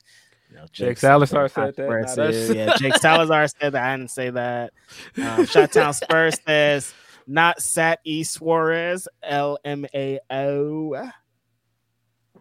Jake also probably says some more crazy stuff here. It's over, bro. Cody never winning that title. Like, let's just admit it. His story's done. Get ready to learn Stardust, buddy. That is horrible. Stardust. Y'all are sick. Jake Salazar says Wardlow versus Goldberg at Wembley is cinema. That's sick. You're sick. Yo, nah, you can't. Nah. Didn't you just say that Tony needs to pay for his crimes and Geneva Convention, and you're pitching that match? Nah, Jake. Nah, Jake. Get out of here. See how fast it happens? Shot-Town Spurs says, honestly, could definitely see MJF Goldberg at All In, even if I would hate the match. Hard to ignore what would be the first all-Jewish main event. Interesting. Yeah, that'd be cool. Shout out for Jewish people. That'd be cool. But not the main Goldberg main eventing All In is crazy. Are you insane? Yeah, real quick. When people were doing the "What's this song" by that white boy thing this week, and I was waiting for people to throw John B up there because John B is the one. I saw John B. And I was like, no, John B is the record. So when people were like, because I knew a lot of people that thought John B is black, and I'm like, no, John B. Like, I think his dad is like Jewish or his mom's Jewish. Like, not black. Jewish guy. Shout out to John B. though. No, that is a jam. I was waiting for somebody to pick that one up. Gaming from Canada says, who you got doing a destroyer, Aubrey or Papa Briscoe? Probably Aubrey. Both. Yeah. He said both. Jake Salazar also says, did Austin Theory really cash in on the U.S. title during an open challenge, or is that like Mandela effect? No, I think Seth the match was over. And then he cashed in afterwards, I think. Yeah. James Robinson Jr. says, nice to see Andrew here representing Post and the other good NWA. Are you going to Dynamite this Wednesday, Drew? Yes, I am, sir. Yes, I am. I'm excited about this lineup that they announced. Yeah, man. It's gonna be a Dynamite. I'll be at Collision on Saturday. Also a Dynamite that next week. Hey. I'm tired of y'all. Give me something. Shot-Town Spurs you get like 5,000 shows in Cali. All right. Okay. Yeah, all right. You're right. Not to overreact. This is from Shot-Town Spurs. Not to overreact, but Hunter should be tried at the Hague. What is that? Hague. Yeah. Hague. Yeah. Tried at the Hague for how Liv Morgan's reign post cash-in has been handled. Good point, Philly. What you mean? I don't think that she's better since she lost the title. Now she has a character. Before she won the briefcase, it was, I'm gonna win the title. Oh, I'll never win the title. Oh, I'm always losing. She was always crying. She was like crying babyface. Why'd you make her sound like an orphan or something? Like, please, I want some more. She was. Remember Becky was cooking her every week. He was like, all right. Yeah, she was. Remember? She was. Now she's like Spike Dudley. Now she's like, yeah, no, for real. Right? She's like Jeff hardcore, Hardy, bring the Spike tables. Dudley, Darby Allin. At least she's got character. She likes to bring out the table and botch some spots. But yeah, that's who she is now. I like that. It's character development. Oh, last year it was horrendous. Push Liv. Oh guys, I lost again. I can't believe it. I'll win someday. She won. What is this? What is this Liv voice you keep doing? Get well soon. That's how she sounds to me, bro. That's what from New Jersey sounds like to me. Oh my god. He's right. You're pretty right on the money. Jake Salazar says Dominic is terrible at everything wrestling related. I don't know about that one, bro. That's a bit much. I wouldn't say all of that. Yeah. Not terrible. I've been on the Dominic bandwagon back when people used to make Walter jokes about him. Remember those days? I did. I was one of the. Yeah, remember them days? Yeah, I've always been a Dom fan because I want that outcome of him getting the mask from Rey Mysterio, becoming Prince Mysterio. I'm hooked on that lore. I want that to happen. But I'm happy that there's been character development because I was kind of iffy on the heel turn, but he's blown it away. And his ring work is getting better as well. I mean, those Michinoku drivers. He's like the second best heel in the company that they got. You know what I'm saying? Like Dominic is, you know what I'm saying? Arguably the best heel in the company. Bro, if there was, like, if you asked me like 2 years ago, who would I think would have been the best heel in WWE? Dominic would probably been like the last person that came to my mind. Like they'd have been able to pull something out of him that I didn't even think he had in him. But like they and of course it's not all like you surround him with Finn, Rhea, Damian, but like the dynamic, bro, that they've been able to cook up with Rhea and Dominic, bro, like that's what I'm saying. Like you get that like every once in a while and it clicks and sometimes it doesn't. But like I feel like with Rhea and Dom, bro, they hit something special with them. And I like there was a part of me that thought that it would have got dry by now. Like it would have got at some point it would have got a little stale. But like they like riding away with this thing, and I think that Rhea and Dom can continue on post Judgment Day if there were to come a time when that group is to split. Yeah, I agree. Yeah, Dominic Mysterio, huh? I'm still not on board. Corey Starling says, can someone in the WWE look up the dictionary and tell Vince and Triple H what undisputed means? Because they don't get it. They don't really understand. Yeah, I don't understand why they have undisputed on both those belts. Why? I don't get it. It's disputed, though. We can dispute it. And then finally, at the bottom of our super chats, our duet says, late arrival this afternoon, but weekly shout out to Grapsody. Keep cooking, fam. Also, yo, Sat in the building. I sure am. I'm enjoying myself. We're never going to get down to the bottom of this. Shout out to everybody for sending in super chats today. Super dope. That's a lot of them. Y'all are cool. A lot of great content. We went through a lot of the topics here, I think, mostly, right? Can we get into some Dominion talk? We didn't really talk in depth about the big New Japan pay-per-view this weekend. Well, last weekend. Yeah, really good show, I thought. I thought the opening match was what it needed to be. I don't know what it is about Lance in New Japan. Lance in New Japan is always better. The sprint he got off with Ospreay at the beginning of that show was great. Ospreay is still in his bag. Ospreay trying to lift this man over his shoulders with a hurt shoulder. I'm like, please, we want the match to happen at Forbidden Door. Please be careful, Ospreay. But yeah, I thought Ospreay winning and then immediately getting in his bag and being like, nah, fuck Canada. And it's now Ospreay versus Canada. I thought that was excellent. I think Ospreay is going to go into Canada. He's going to win that title. He's going to get booed out of the building. Don is going to help him. I think it's going to be incredible.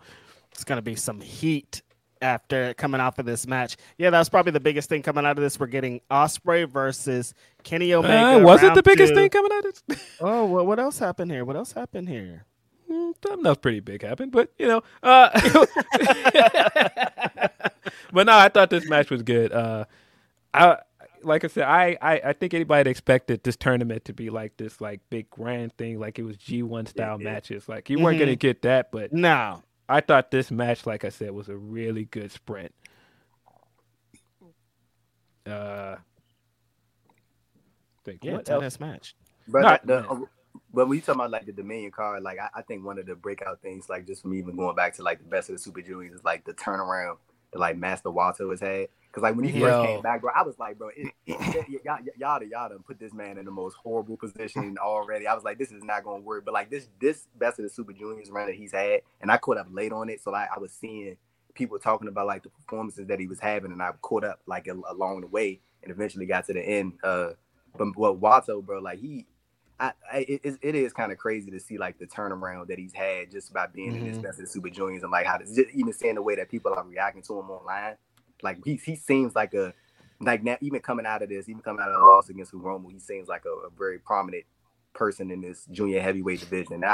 Like, but when he won it, and then when I found out that was like the Dominion was going to be in his hometown, I was probably like he probably going to lose that. You know what I'm saying? Like, but like just seeing like him coming out of it now, like I think Wato, he definitely going to end up getting the junior heavyweight belt from Hiromu alone. I wouldn't be surprised if he won it at the All-Star Junior Festival that they're doing in August in Philly. I wouldn't be surprised if they did something along the lines there. Yeah, I think along them lines with Wato, I think this show just showed that New Japan is in a good place creating new guys. Because there's so many new faces on this show that, and they're already over. Like just how much the crowd is into Kevin Knight, man. Like, like I'm surprised that every time he comes out there, the crowd really likes Kevin Knight, man. And I think he's over. That match that him and Kushida had with Catch 2-2 was fucking fire, man. I didn't expect United Empire to get the win, but made sense afterwards. I thought because I kind of felt like that Kushida and Kevin still had some room to grow as champions. But I like what they did with it. I like that we got Bullet Club shenanigans throughout the night. Finlay is basically just going and getting all the LA Dojo guys and making them Bullet Club guys now. I think that's dope. He's going to get all the white guys. That gentrified Bullet Club. Well, I mean, that's what Bullet Club is. Bullet Club is gaijin guys running amok in Japan. Like that's what it's my Tongans. If it doesn't have Tongans, it's not really Bullet Club for me. What's the Tongans at? Well, Bullet Club was started by a white guy, sir. Like a white guy, the white club. A white guy standing on the shoulder of a Tongan man. You know what I'm saying? Mm-hmm. But that's what I mean. That's the entire gist of Bullet Club is them coming and getting their shit off on foreign wrestlers. Like they're foreigners over there. They're basically being foreign heels in a Japanese promotion. That's the point of Bullet Club. So I think what they're doing is great though. Getting Gabe Kidd, getting Clark Connors and Coughlin. I think Mahoney too.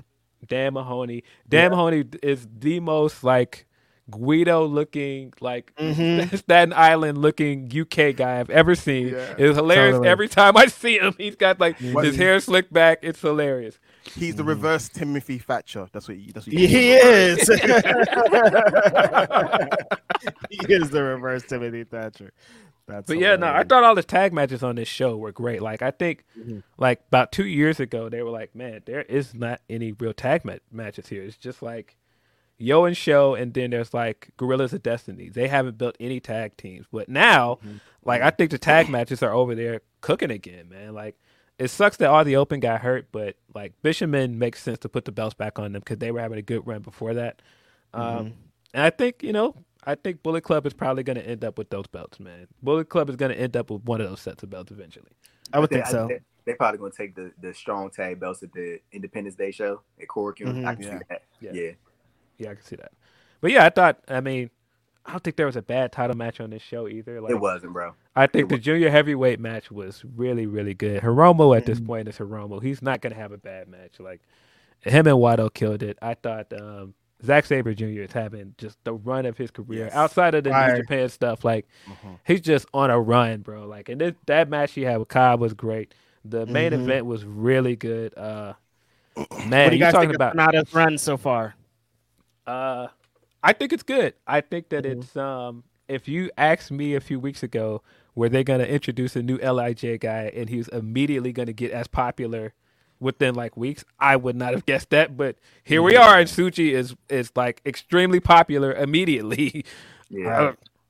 But when you heard some of that crowd, they was kind of, you know what I'm saying? They seemed like they wanted Tsuji to get the W, and then like even looking on social media, I saw a lot of people they saw that as an opportunity to make and it was an opportunity to make Tsuji. I mean, I think Tsuji came out of it made anyway, like especially the way he came back. Like this dude came back at the big grand entrance, you know what I'm saying, the big surprise, and then he came back and was immediately sliding into an IWGP World Heavyweight title match. So I think he was made from that. But I think a lot of people was like, man, like honestly, bro, like I think it says a lot, like how piggyback over what Phil was saying about how New Japan is doing a good job of bringing some of these guys back. I mean, with Wato, it took a little bit with Wato, but like with Tsuji, he came back and it's like even the idea of him beating Sonata doesn't sound crazy.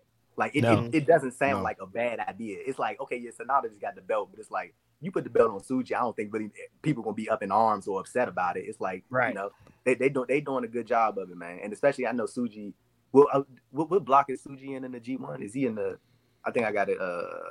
Tsuji is in the. Where's the dude's name? Yeah, Tsuji in the A block. Yeah, he with Sonata in the A block. So, you know. Yeah. It's wild to think about it though, but like Tsuji's like in a spot that Naito was when Naito came back to the company from his excursion. And Sonata is kind of in a spot that Okada was at that time. It's wild to think about it, but that's kind of where we are. But yeah, I thought the main event was exactly what it needed to be. I thought Tsuji came out of it looking like a big star.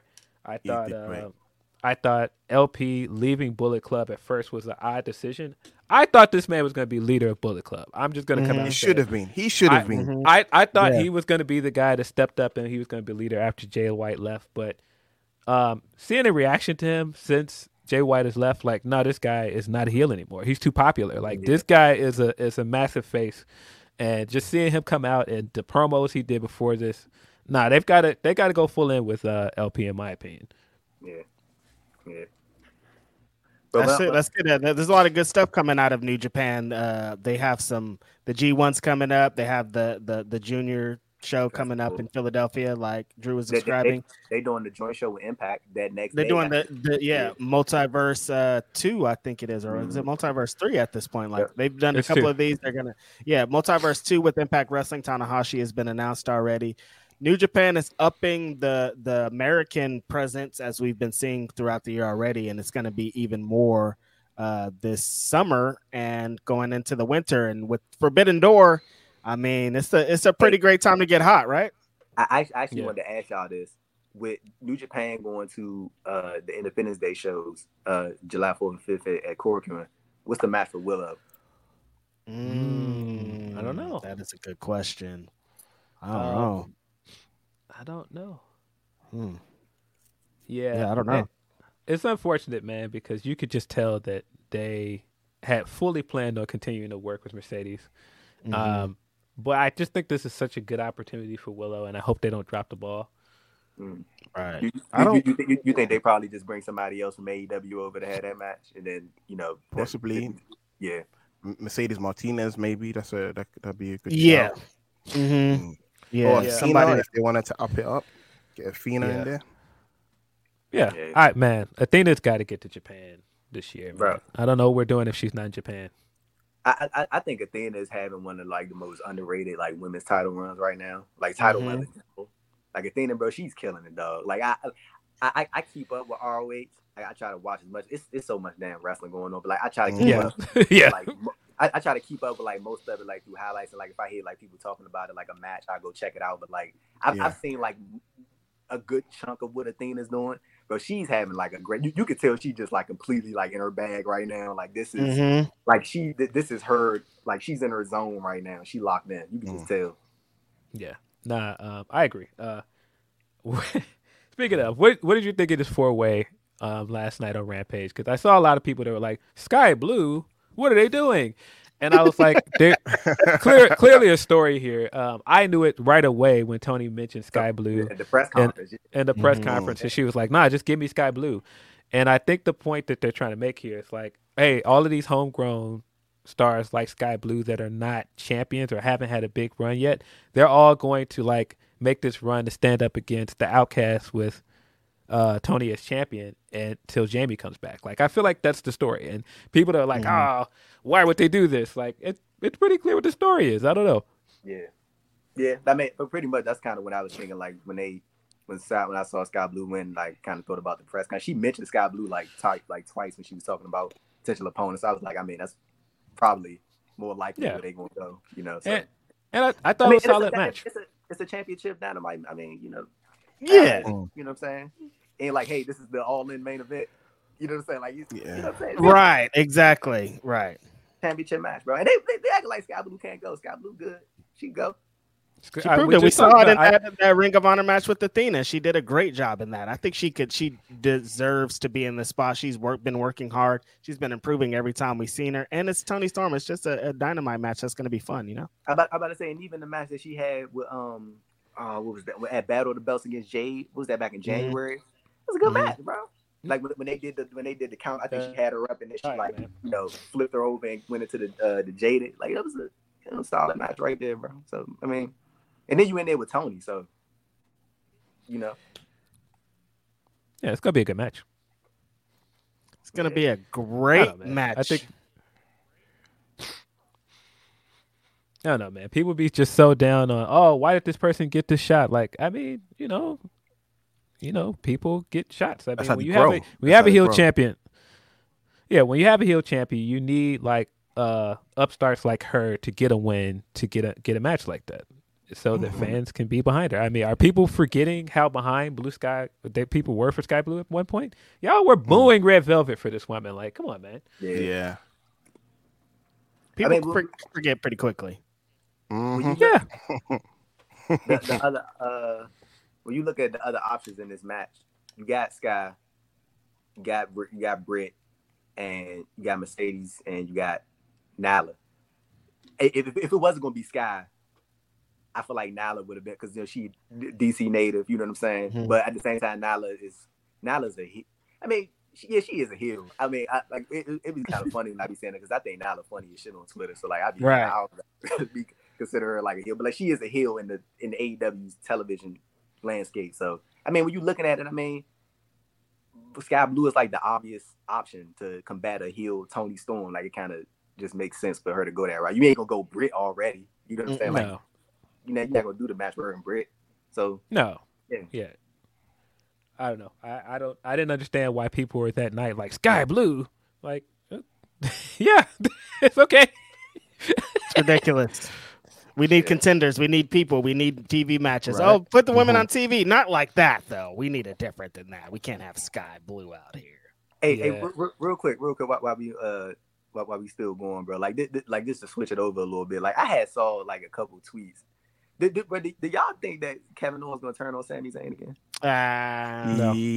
Eventually, not right now. But I said when the tag team runs its course. Because Sammy be tooting in that bloodline business. How many times did he get kicked in the face? I definitely. I don't know how you guys felt about the bloodline stuff last night. I thought a lot of it was good, but I just think they're dragging this out too long, man. It's just like it's too many weeks. They're like, hey, announcement. We're gonna get to him choosing a side, and then we get to the episode, and he hasn't chosen anything. We're still at the same place. We're still at Sammy giving this guy advice. We're still at him conflicted. Right. We're still at the stupid wrestling convention. Oh my God, Jimmy kicked you. Are you kidding me? Do you not know that this guy kicked you on accident? Like, come on, man. Like, I don't understand dragging this out. But again, I think the stuff with him and Paul was good. I think giving him the main event and giving him the match with Austin was good. He should have won. He should have won. Because what's Theory doing with the title? Nothing. Well, do you really want them to sacrifice Theory's title reign just for this bloodline stuff, though? I don't. Yes. Yes. What's the alternative? Yes, sir. Yes. What's the alternative? What's Theory got going on? If Theory had like multiple opponents to choose from, sure. But recently, it's like Lashley hasn't been on TV in a bit. Sheamus is chilling with the Brutes. There's nothing really happening for the United States title scene. So I'm like, give it to Jay for like a month or something before he loses it because of the Samoan spike or something. Better than nothing. Yes. yes. I do want to sacrifice that. I guess my reasoning though is Jay doesn't need that belt to be relevant. He's gonna be Jay. He's been in the main event regardless, and I mean everything he's doing with Roman is going to keep him in the main storyline. He doesn't need that belt to be in the main storyline. True, but what that belt's doing, it just. I mean, get that belt of Theory. That's what I'm saying. It just is. I mean, where did Pretty Deadly come from? That was hilarious to me. They were like, "Oh, his new ally is Pretty Deadly," and I was like, "Wait, since when? Like, when is he allied with them?" I think Pretty Deadly would be just fine on their own, bro. I don't think they need. They don't need Theory, bro. No, Theory needs them. They're cooking by themselves. If Theory's struggling, but right now that title reigns on life support. Something needs to happen. I mean, I ain't gonna lie, bro. I don't think it's like that bad, but like I definitely put the title on Grayson Waller, please. Oh my gosh, I don't think it's like that bad. Nah, bro, look, I don't think it's like, but when it like on life, like I don't think it's like good or anything like that. But I was like life support. I ain't gonna say life. How good is it? Listen, since I seen a match, woohoo, let's talk about it. Are we ready to tell the truth though? Because I feel like the Cena match hurt him. I don't feel like it. I feel like he was doing better before the Cena match. He was. It did. The Cena feud and the match hurt him, and I feel like ever since then he's been dead in the water. Bro, when I heard Cena say, I think this was a while back before he did the most recent one when he talked to Sam Robinson. He was like, he told Theory that first of all, I don't know why he would ever say this publicly. Like he told Theory that he didn't believe nothing. Like, bro, why would you say that? Like, he fixes Tyler Rex or something, bro. Yeah. And then a couple months before that, he did this was the interview when he got asked about Vince, and he was like his assault sexual misconduct allegations, and underneath, like I think the quote after that, he was like, so what do you, I think the reporter from the Associated Press had asked him, like, what do you think about coming back to Work Theory and all this other stuff? Cena was like, bro, they called me and they told me to show up and I'm here. Like, that man showed like no interest in like, I'm like, Cena, like, what are you doing, bro? Like, Cena don't care, man. He does not care. He don't care, man. He's getting his Hollywood bag. He knows he's gonna still be able to come back and do his matches and cut his promos when he feels like it. But yeah, no, this did nothing for Theory at all. It didn't. That's what Cena knew this. That's why Cena lacked the enthusiasm. He's like, this ain't gonna work for you, kid. This is actually gonna be an albatross. You beating me, you still lose. That's what the promo was about. Because he knew he was not ready. Because look at Gunther, for example. We've got 2 heel mid-card champions. Gunther, when he loses that Intercontinental title, when he breaks the record, by the way, when he breaks the record, he's ready to be main event. He's already the main heel. He has 3 segments on Raw. Theory. Just that it should have been Gunther versus Cody Rhodes for the undisputed WWE title at Money in the Bank. That's all. That should have been a match. That's all I'm saying. But yeah, I also think part of it is that they shouldn't have took Theory off of Raw. I think putting him on SmackDown has hurt him too, because he hasn't really found the lane of SmackDown yet. He hasn't. I don't think they should have swapped the titles. I think Gunther should have stayed on SmackDown too. But I understand why they moved him, because they're trying to get Gunther away from. Because once he's done with the IC title, it's like, all right, well, up next to the world title. But again, nobody can beat Roman, so you got to put him on a show where he can possibly beat the world champion on that show. Yeah. Do you think they took Theory off of Raw to keep him? Like, I mean, of course, like, you know, with Gunther, but like, do you think they did? When I first saw him get drafted to SmackDown, I thought it was because they wanted to keep him away from Gargano and Indy and Candy, like keep him away from the Way and Dexter. And all. But I don't think so. I think it was just because they moved Gunther. But I think that was the ready-made story, was for anybody to beat Theory, it should have been Gargano. And now you don't have that story. No story. Now you have no story for Theory. But it is what lose the title to Jay. We got a couple more super chats before we fly on out of here. Hey, bro, that man said yes. Yes. Yes. Leonard Aaron III says, Jay got Bullet Club. Finley got T-shirt Club. Finley got a bunch of dudes modeling T-shirts, throwing up hand signs. Nah, man, they not built the same as Jay's guys, man. I'm telling you, if Jay show up at Forbidden Door with ABC, woo, it's over for that guy, bro. It's lit. It's over. Oh yeah. This one is for Sat. It's from the grave, Princess Diana. Why is this man's Liv Morgan impression sound like me? Someone said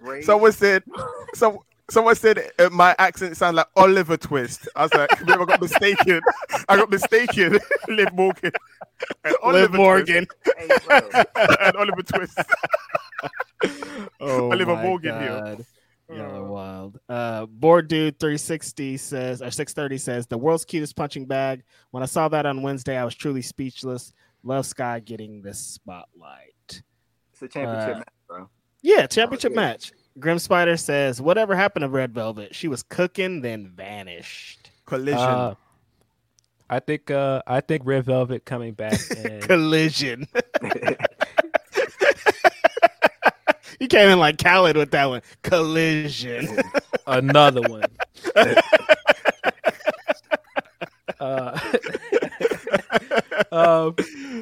I think Red Velvet should be one of the homegrowns that comes back and challenges Tony at some point. I hope that happens.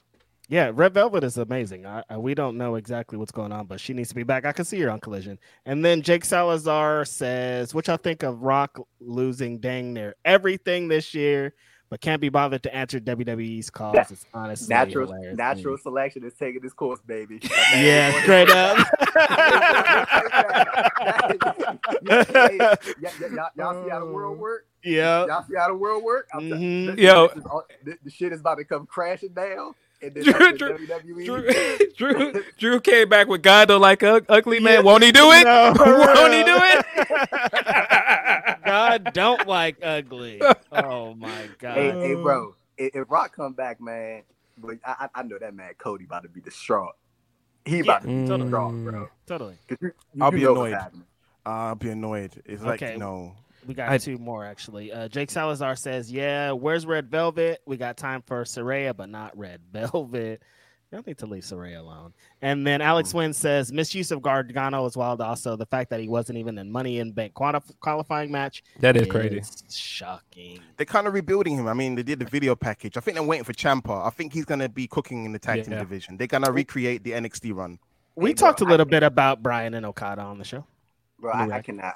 Like, bro, when just a little bit. When I saw the rumors about Gargano and Ciampa versus Owens and Zayn, bro, I need to see that. I really want to see that match, bro. So like you can hold off on the whole turn or whatever, Sammy and Kev. I need to see that match first. I don't want the turn to happen to probably end of next year if we're lucky. It's just that if I was Kevin Owens, I'll be fed up with Sammy too. It's like we got the tag titles. Why are you whispering to that guy? What if it's a setup? What if it's another setup? He'll look even more stupid. He's like, sucker, we want the tag titles back. Whack. Yeah. That's fair. Yeah. Let's see. I think we got one more Humper chat. Let's see. Yeah, we do. From Nelson Muntz. Some wrestlers who are 30 years old and older in AEW need to really step up their game. To catch the Bandito, Fletcher, Top Flight, Yuta, Garcia, Wayne. These young guys are coming for their spots. Yeah, I can see that. Hey, Nick Wayne, he got Swerve got his debut match, right? That's July. It's happening in July. Yeah. Coming up. Yep. Hey, bro, they got to run something with Nick Wayne and Samoa Joe from when he choked him out at the when he put hands on him at the. I think they're gonna run. They're gonna tie those loose ends that they've been going against. And then Jake's with the last one. Cooking in the tag division under Vince. Big surprise, not happening. Yikes. I don't know if you want to give any parting thoughts. I mean, I think we talked a little bit on Bryan versus Okada. I mean, how much can you really? What can you say, bro? Like over like what is like a dream match for a lot of us. I mean, the second this guy left WWE, all of us were like Okada immediately. Yeah. And so I think the fact that it's happening is still just like shocking. I mean, this was literally like Christmas getting up that morning and seeing this promo. Like what? And then I still think the wildest thing about Bryan right now is not just that he is still putting on great matches at this age, but he's now the best promo guy he's ever been in his entire career, which is just wild. Like that promo, I was just like, nah, this guy not just challenged this guy. This guy came out here spitting fire. Like, what's going on? Like that one liner about like, nah, you're gonna be in the desert and there is no rain in the desert. Like, nah, bro. Yeah, no, that's crazy. He's cooking on another level. I think I'm happy that they've been saving him for this match. And it's going to be a fucking all-timer. This is like a legit... We've been talking about dream matches. We've been getting dream matches for the last 5-6 years from everywhere. But this one is legit, like, for years and years and years, we've always wanted this match to happen, and it's about to happen in, like, 3 weeks. It's like, I can't. Yeah. What? Who y'all think winning the match? Okada. I mean, Danielson's always so giving. He doesn't mind. I couldn't see Bryan going over. You're right. I think either Okada wins or it's like a draw or something. But I could see them going to a draw too. Yeah. But I think Sat made a great point. I could definitely see Bryan being like, give him the win. You know, right? Bryan just seemed like Bryan don't care, man. Yeah, Bryan doesn't care. Like we're gonna put together a dope match. That's all that matters, bro. He won because he got the match. Yeah, I remember when Bryan was doing like some media, like this was like last year. He was talking about like, you know, Tony Khan, he could put me on AEW Dark and I'd be just fine. You know, right? Like, I could tell Bryan don't. That's why I keep trying to tell people. Listen. We want him to be champion. I don't think he cares about being champion. Yeah, he doesn't care. But yeah, no, man. I think if anybody came away from Forbidden Door going like, man, this was a good show, but they could have did a better job with the build to this, and you know, we missed out on certain things. Like we didn't get Kenny on the card, we didn't get Punk on the card, we didn't get Bryan and all this other stuff. I think Forbidden Door 2 is going to be the show that we wanted last show to be. Like, I mean, so far the build to this show has been vastly better. I think, because I mean, even if you just look at getting Ospreay versus Omega 2 on this card, like this is something that's been building since January, and you've got Don in the background of it.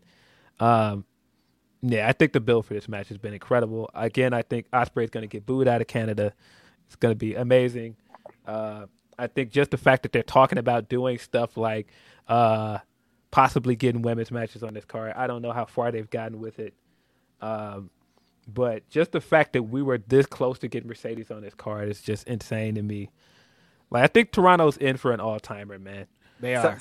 Stardom, they have a show that day, don't they? Like yeah, that's the that's the tea out there. Everybody's like, Rossi booked all of his women, so that nobody would go over there. I don't know how correct that is. I do think that they're gonna try because last year I asked in a scrum, "Was there any talks with Stardom?" and Tony confirmed that there were. And so I have to assume that they wouldn't come into the show and not try to make something happen this year. So I think we're going to get some kind of women's match. And I mean, you've got Tony as champion. Tony has wrestled for Stardom. I think something's going to happen there. I don't know what, but they'll figure something out. Hopefully. But so far, this card looks incredible. We only got 2 confirmed matches, but I mean, even the stuff that is unconfirmed sounds incredible. I know you guys are like, Punk versus Kenta. Punk versus Kenta, even like just a stare down in a ring just sounds amazing, though. That's a moment. So I'm here for it. I mean, like I said, I did not think that we would be here last year talking about Okada versus Bryan, but here we are. I'm going to be here for the moment. I'm just saying that for most people that expect something, don't expect too much. I'm not dissing it. I'm just saying that we're both guys are past the in-ring prime of what we could have gotten, like in terms of like 10 years ago. So I'm just going to enjoy the fact that we might get dual GTSs in the match. So Exactly. with the Stardom talents, I got the what's the name right now? The sketch. So for this June 25th show, Julie on this show, Mayu Watani. Like it's like Utami Hayashishita on this card, Zoe on this card, Starlight Kid on this card. Like everybody, all the big players are booked. All the big dogs on this show. Jury on this show, Yeah. So I don't know. Hopefully something comes of this. I don't know. I would hate to see the women not get some kind of showcase on this show, but I don't think it's from a lack of trying. Hopefully, I don't know. But again, at this point, like this show is less than a month away, and like just two matches. I'm already just super excited for the show. Man, just have Mercedes come out there with a walking boot, man. Just have come out there. Yeah, something. Don't. Yeah. We need an update on Mercedes too, man. Like, I don't want to rush Willow out the door. That's the one reason why I'm not like, oh, give us the update. But I do like wonder like what is the diagnosis? Because at first they were saying it's a sprain, and I know I've seen some places that it might be a break. If it's a sprain, I think she should be back sooner than later. But if it's a break, I'm not sure. I don't know. But again, super excited for the show. I don't know what else is going to be announced. But at this point, they could just give people like, I don't know, just give us a bunch of garbage mid-card matches and then end the show with Kazuchika Okada versus Bryan, and I'd be fine with that. That'd be fine. That'd be cool. Yeah, good to me. It's going to be a great ending. That'd be enough for me. Who's going to main event with those 2 matches going on? It's like, I don't know. So, yeah, it's going to be a great show. Yeah, that's the other crazy part about it. I have to assume Omega Ospreay is main eventing. Yeah. I don't know what the other matches are going to be though. Like like we talked about, I think Tanahashi MJF is probably going to happen. Yeah, that makes sense. Man, give me Shingo versus Claudio for the one time, man. Give me Shingo Claudio. Yeah, that was smack. Yeah. I don't know who Sonata's gonna defend the title against, if anybody. But someone said Jericho. Someone said Jericho. I think that's the. Oh, not Jericho. Hangman. Give us Hangman versus Sonata, please. Something that I think they probably gonna run back. I think they probably would do like the another edition of like the tag match that they didn't get to do. I know Hiromu got hurt, so I'd probably be like Hiromu, Naito, Sting, Darby versus Jericho Appreciation Society. Like Jericho, Guevara, Garcia, and Hager, some shit like that. That'd be cool, but part of me really wants to see Darby get a one-on-one match with Rumble, though. That would be That would be dope. Yeah. I'm trying to think of like what else we could see. Maybe like Ishii versus Takeshita or something like that. That'd be cool. Ishii always putting out bangers. You always count on Ishii. You always count on Takeshita too. But I think that'd be a cool one. Like think about like random stuff. I think people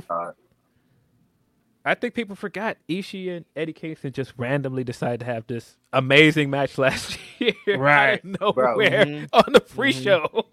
Bro, I was at the Capital Collision show in 2022 when they, bro, that was one of the best matches I've seen that year. Like I was not expecting, like, I mean, not I wasn't expecting it to be good, but like they went out there like they had something to prove, and I remember they did it again at the, I think it was the All Out pre-show. I think that was the All Out pre-show in 2022. I think that was. So yeah, you can always get Eddie Ishii. That's one. Yeah. Yeah. But nah, Ishii, I feel like just decides every time he comes over to America, like, let me show people what they're missing. Because I was at the Windy City Riot show where him and Suzuki had that match. That was the month before the Capital Collision match, and Ishii's a legend, bro. I said with Eddie Kingston in the block.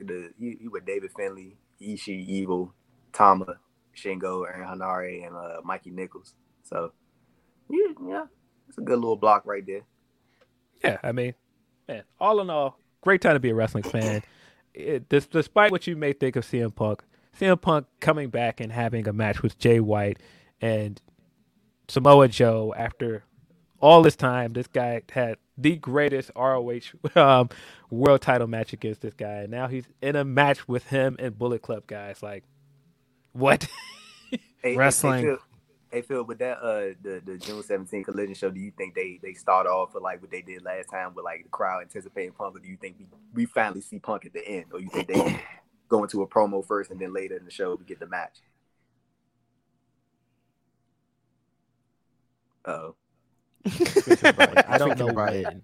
Okay.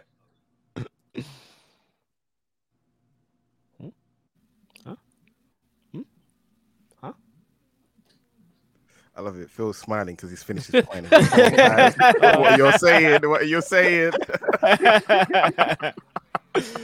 So funny. Yeah, no, I said, I think before it cut me off.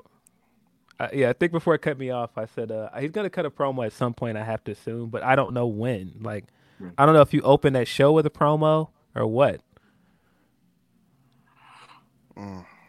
I think build the anticipation and just go straight to the main event. I'm curious to what he's gonna say, like, because like, I feel like his reintroduction last time, like, I don't think you could have came up with something better than like that whole ordeal. Like, it's gonna be interesting to see like what's the game plan this time, and like it's gonna be interesting, bro. You can't get better than this guy coming back and coming to United Center with the banners behind him, saying I'm back like Jordan. Yeah. Bro, saying I for the first time since the ROH run, I'm back in pro wrestling, bro. Nah, it's crazy. You can't beat that, man. He said all the good shit back in 2021. It's gonna be different this time. Yeah. Now people are like of mixed opinion of him. Man, it's just not the same. I'm curious what he's gonna do with this. I think if anybody can cut a promo in this and make it work, it's gonna be him. I think the crazy thing about Punk, I know. Real quick, because people know I'm a Punk fan. Punk is really good at the talking part. Like, I know that the scrum itself, people are like, "Oh, this was all wrong." But you know how many times I've watched this scrum just out of fascination, out of everything this guy was saying. The guy could sit there and read the phone book, and we're all just like, "Yo, what are you talking about?" Like, every time this guy gets a microphone in front of him, we're enthralled by it. Right? Like, remember when he gave like that answer on Mercedes and Naomi, and that clip was everywhere, and he's like sipped the coffee at the end, but was like, it's none of my business.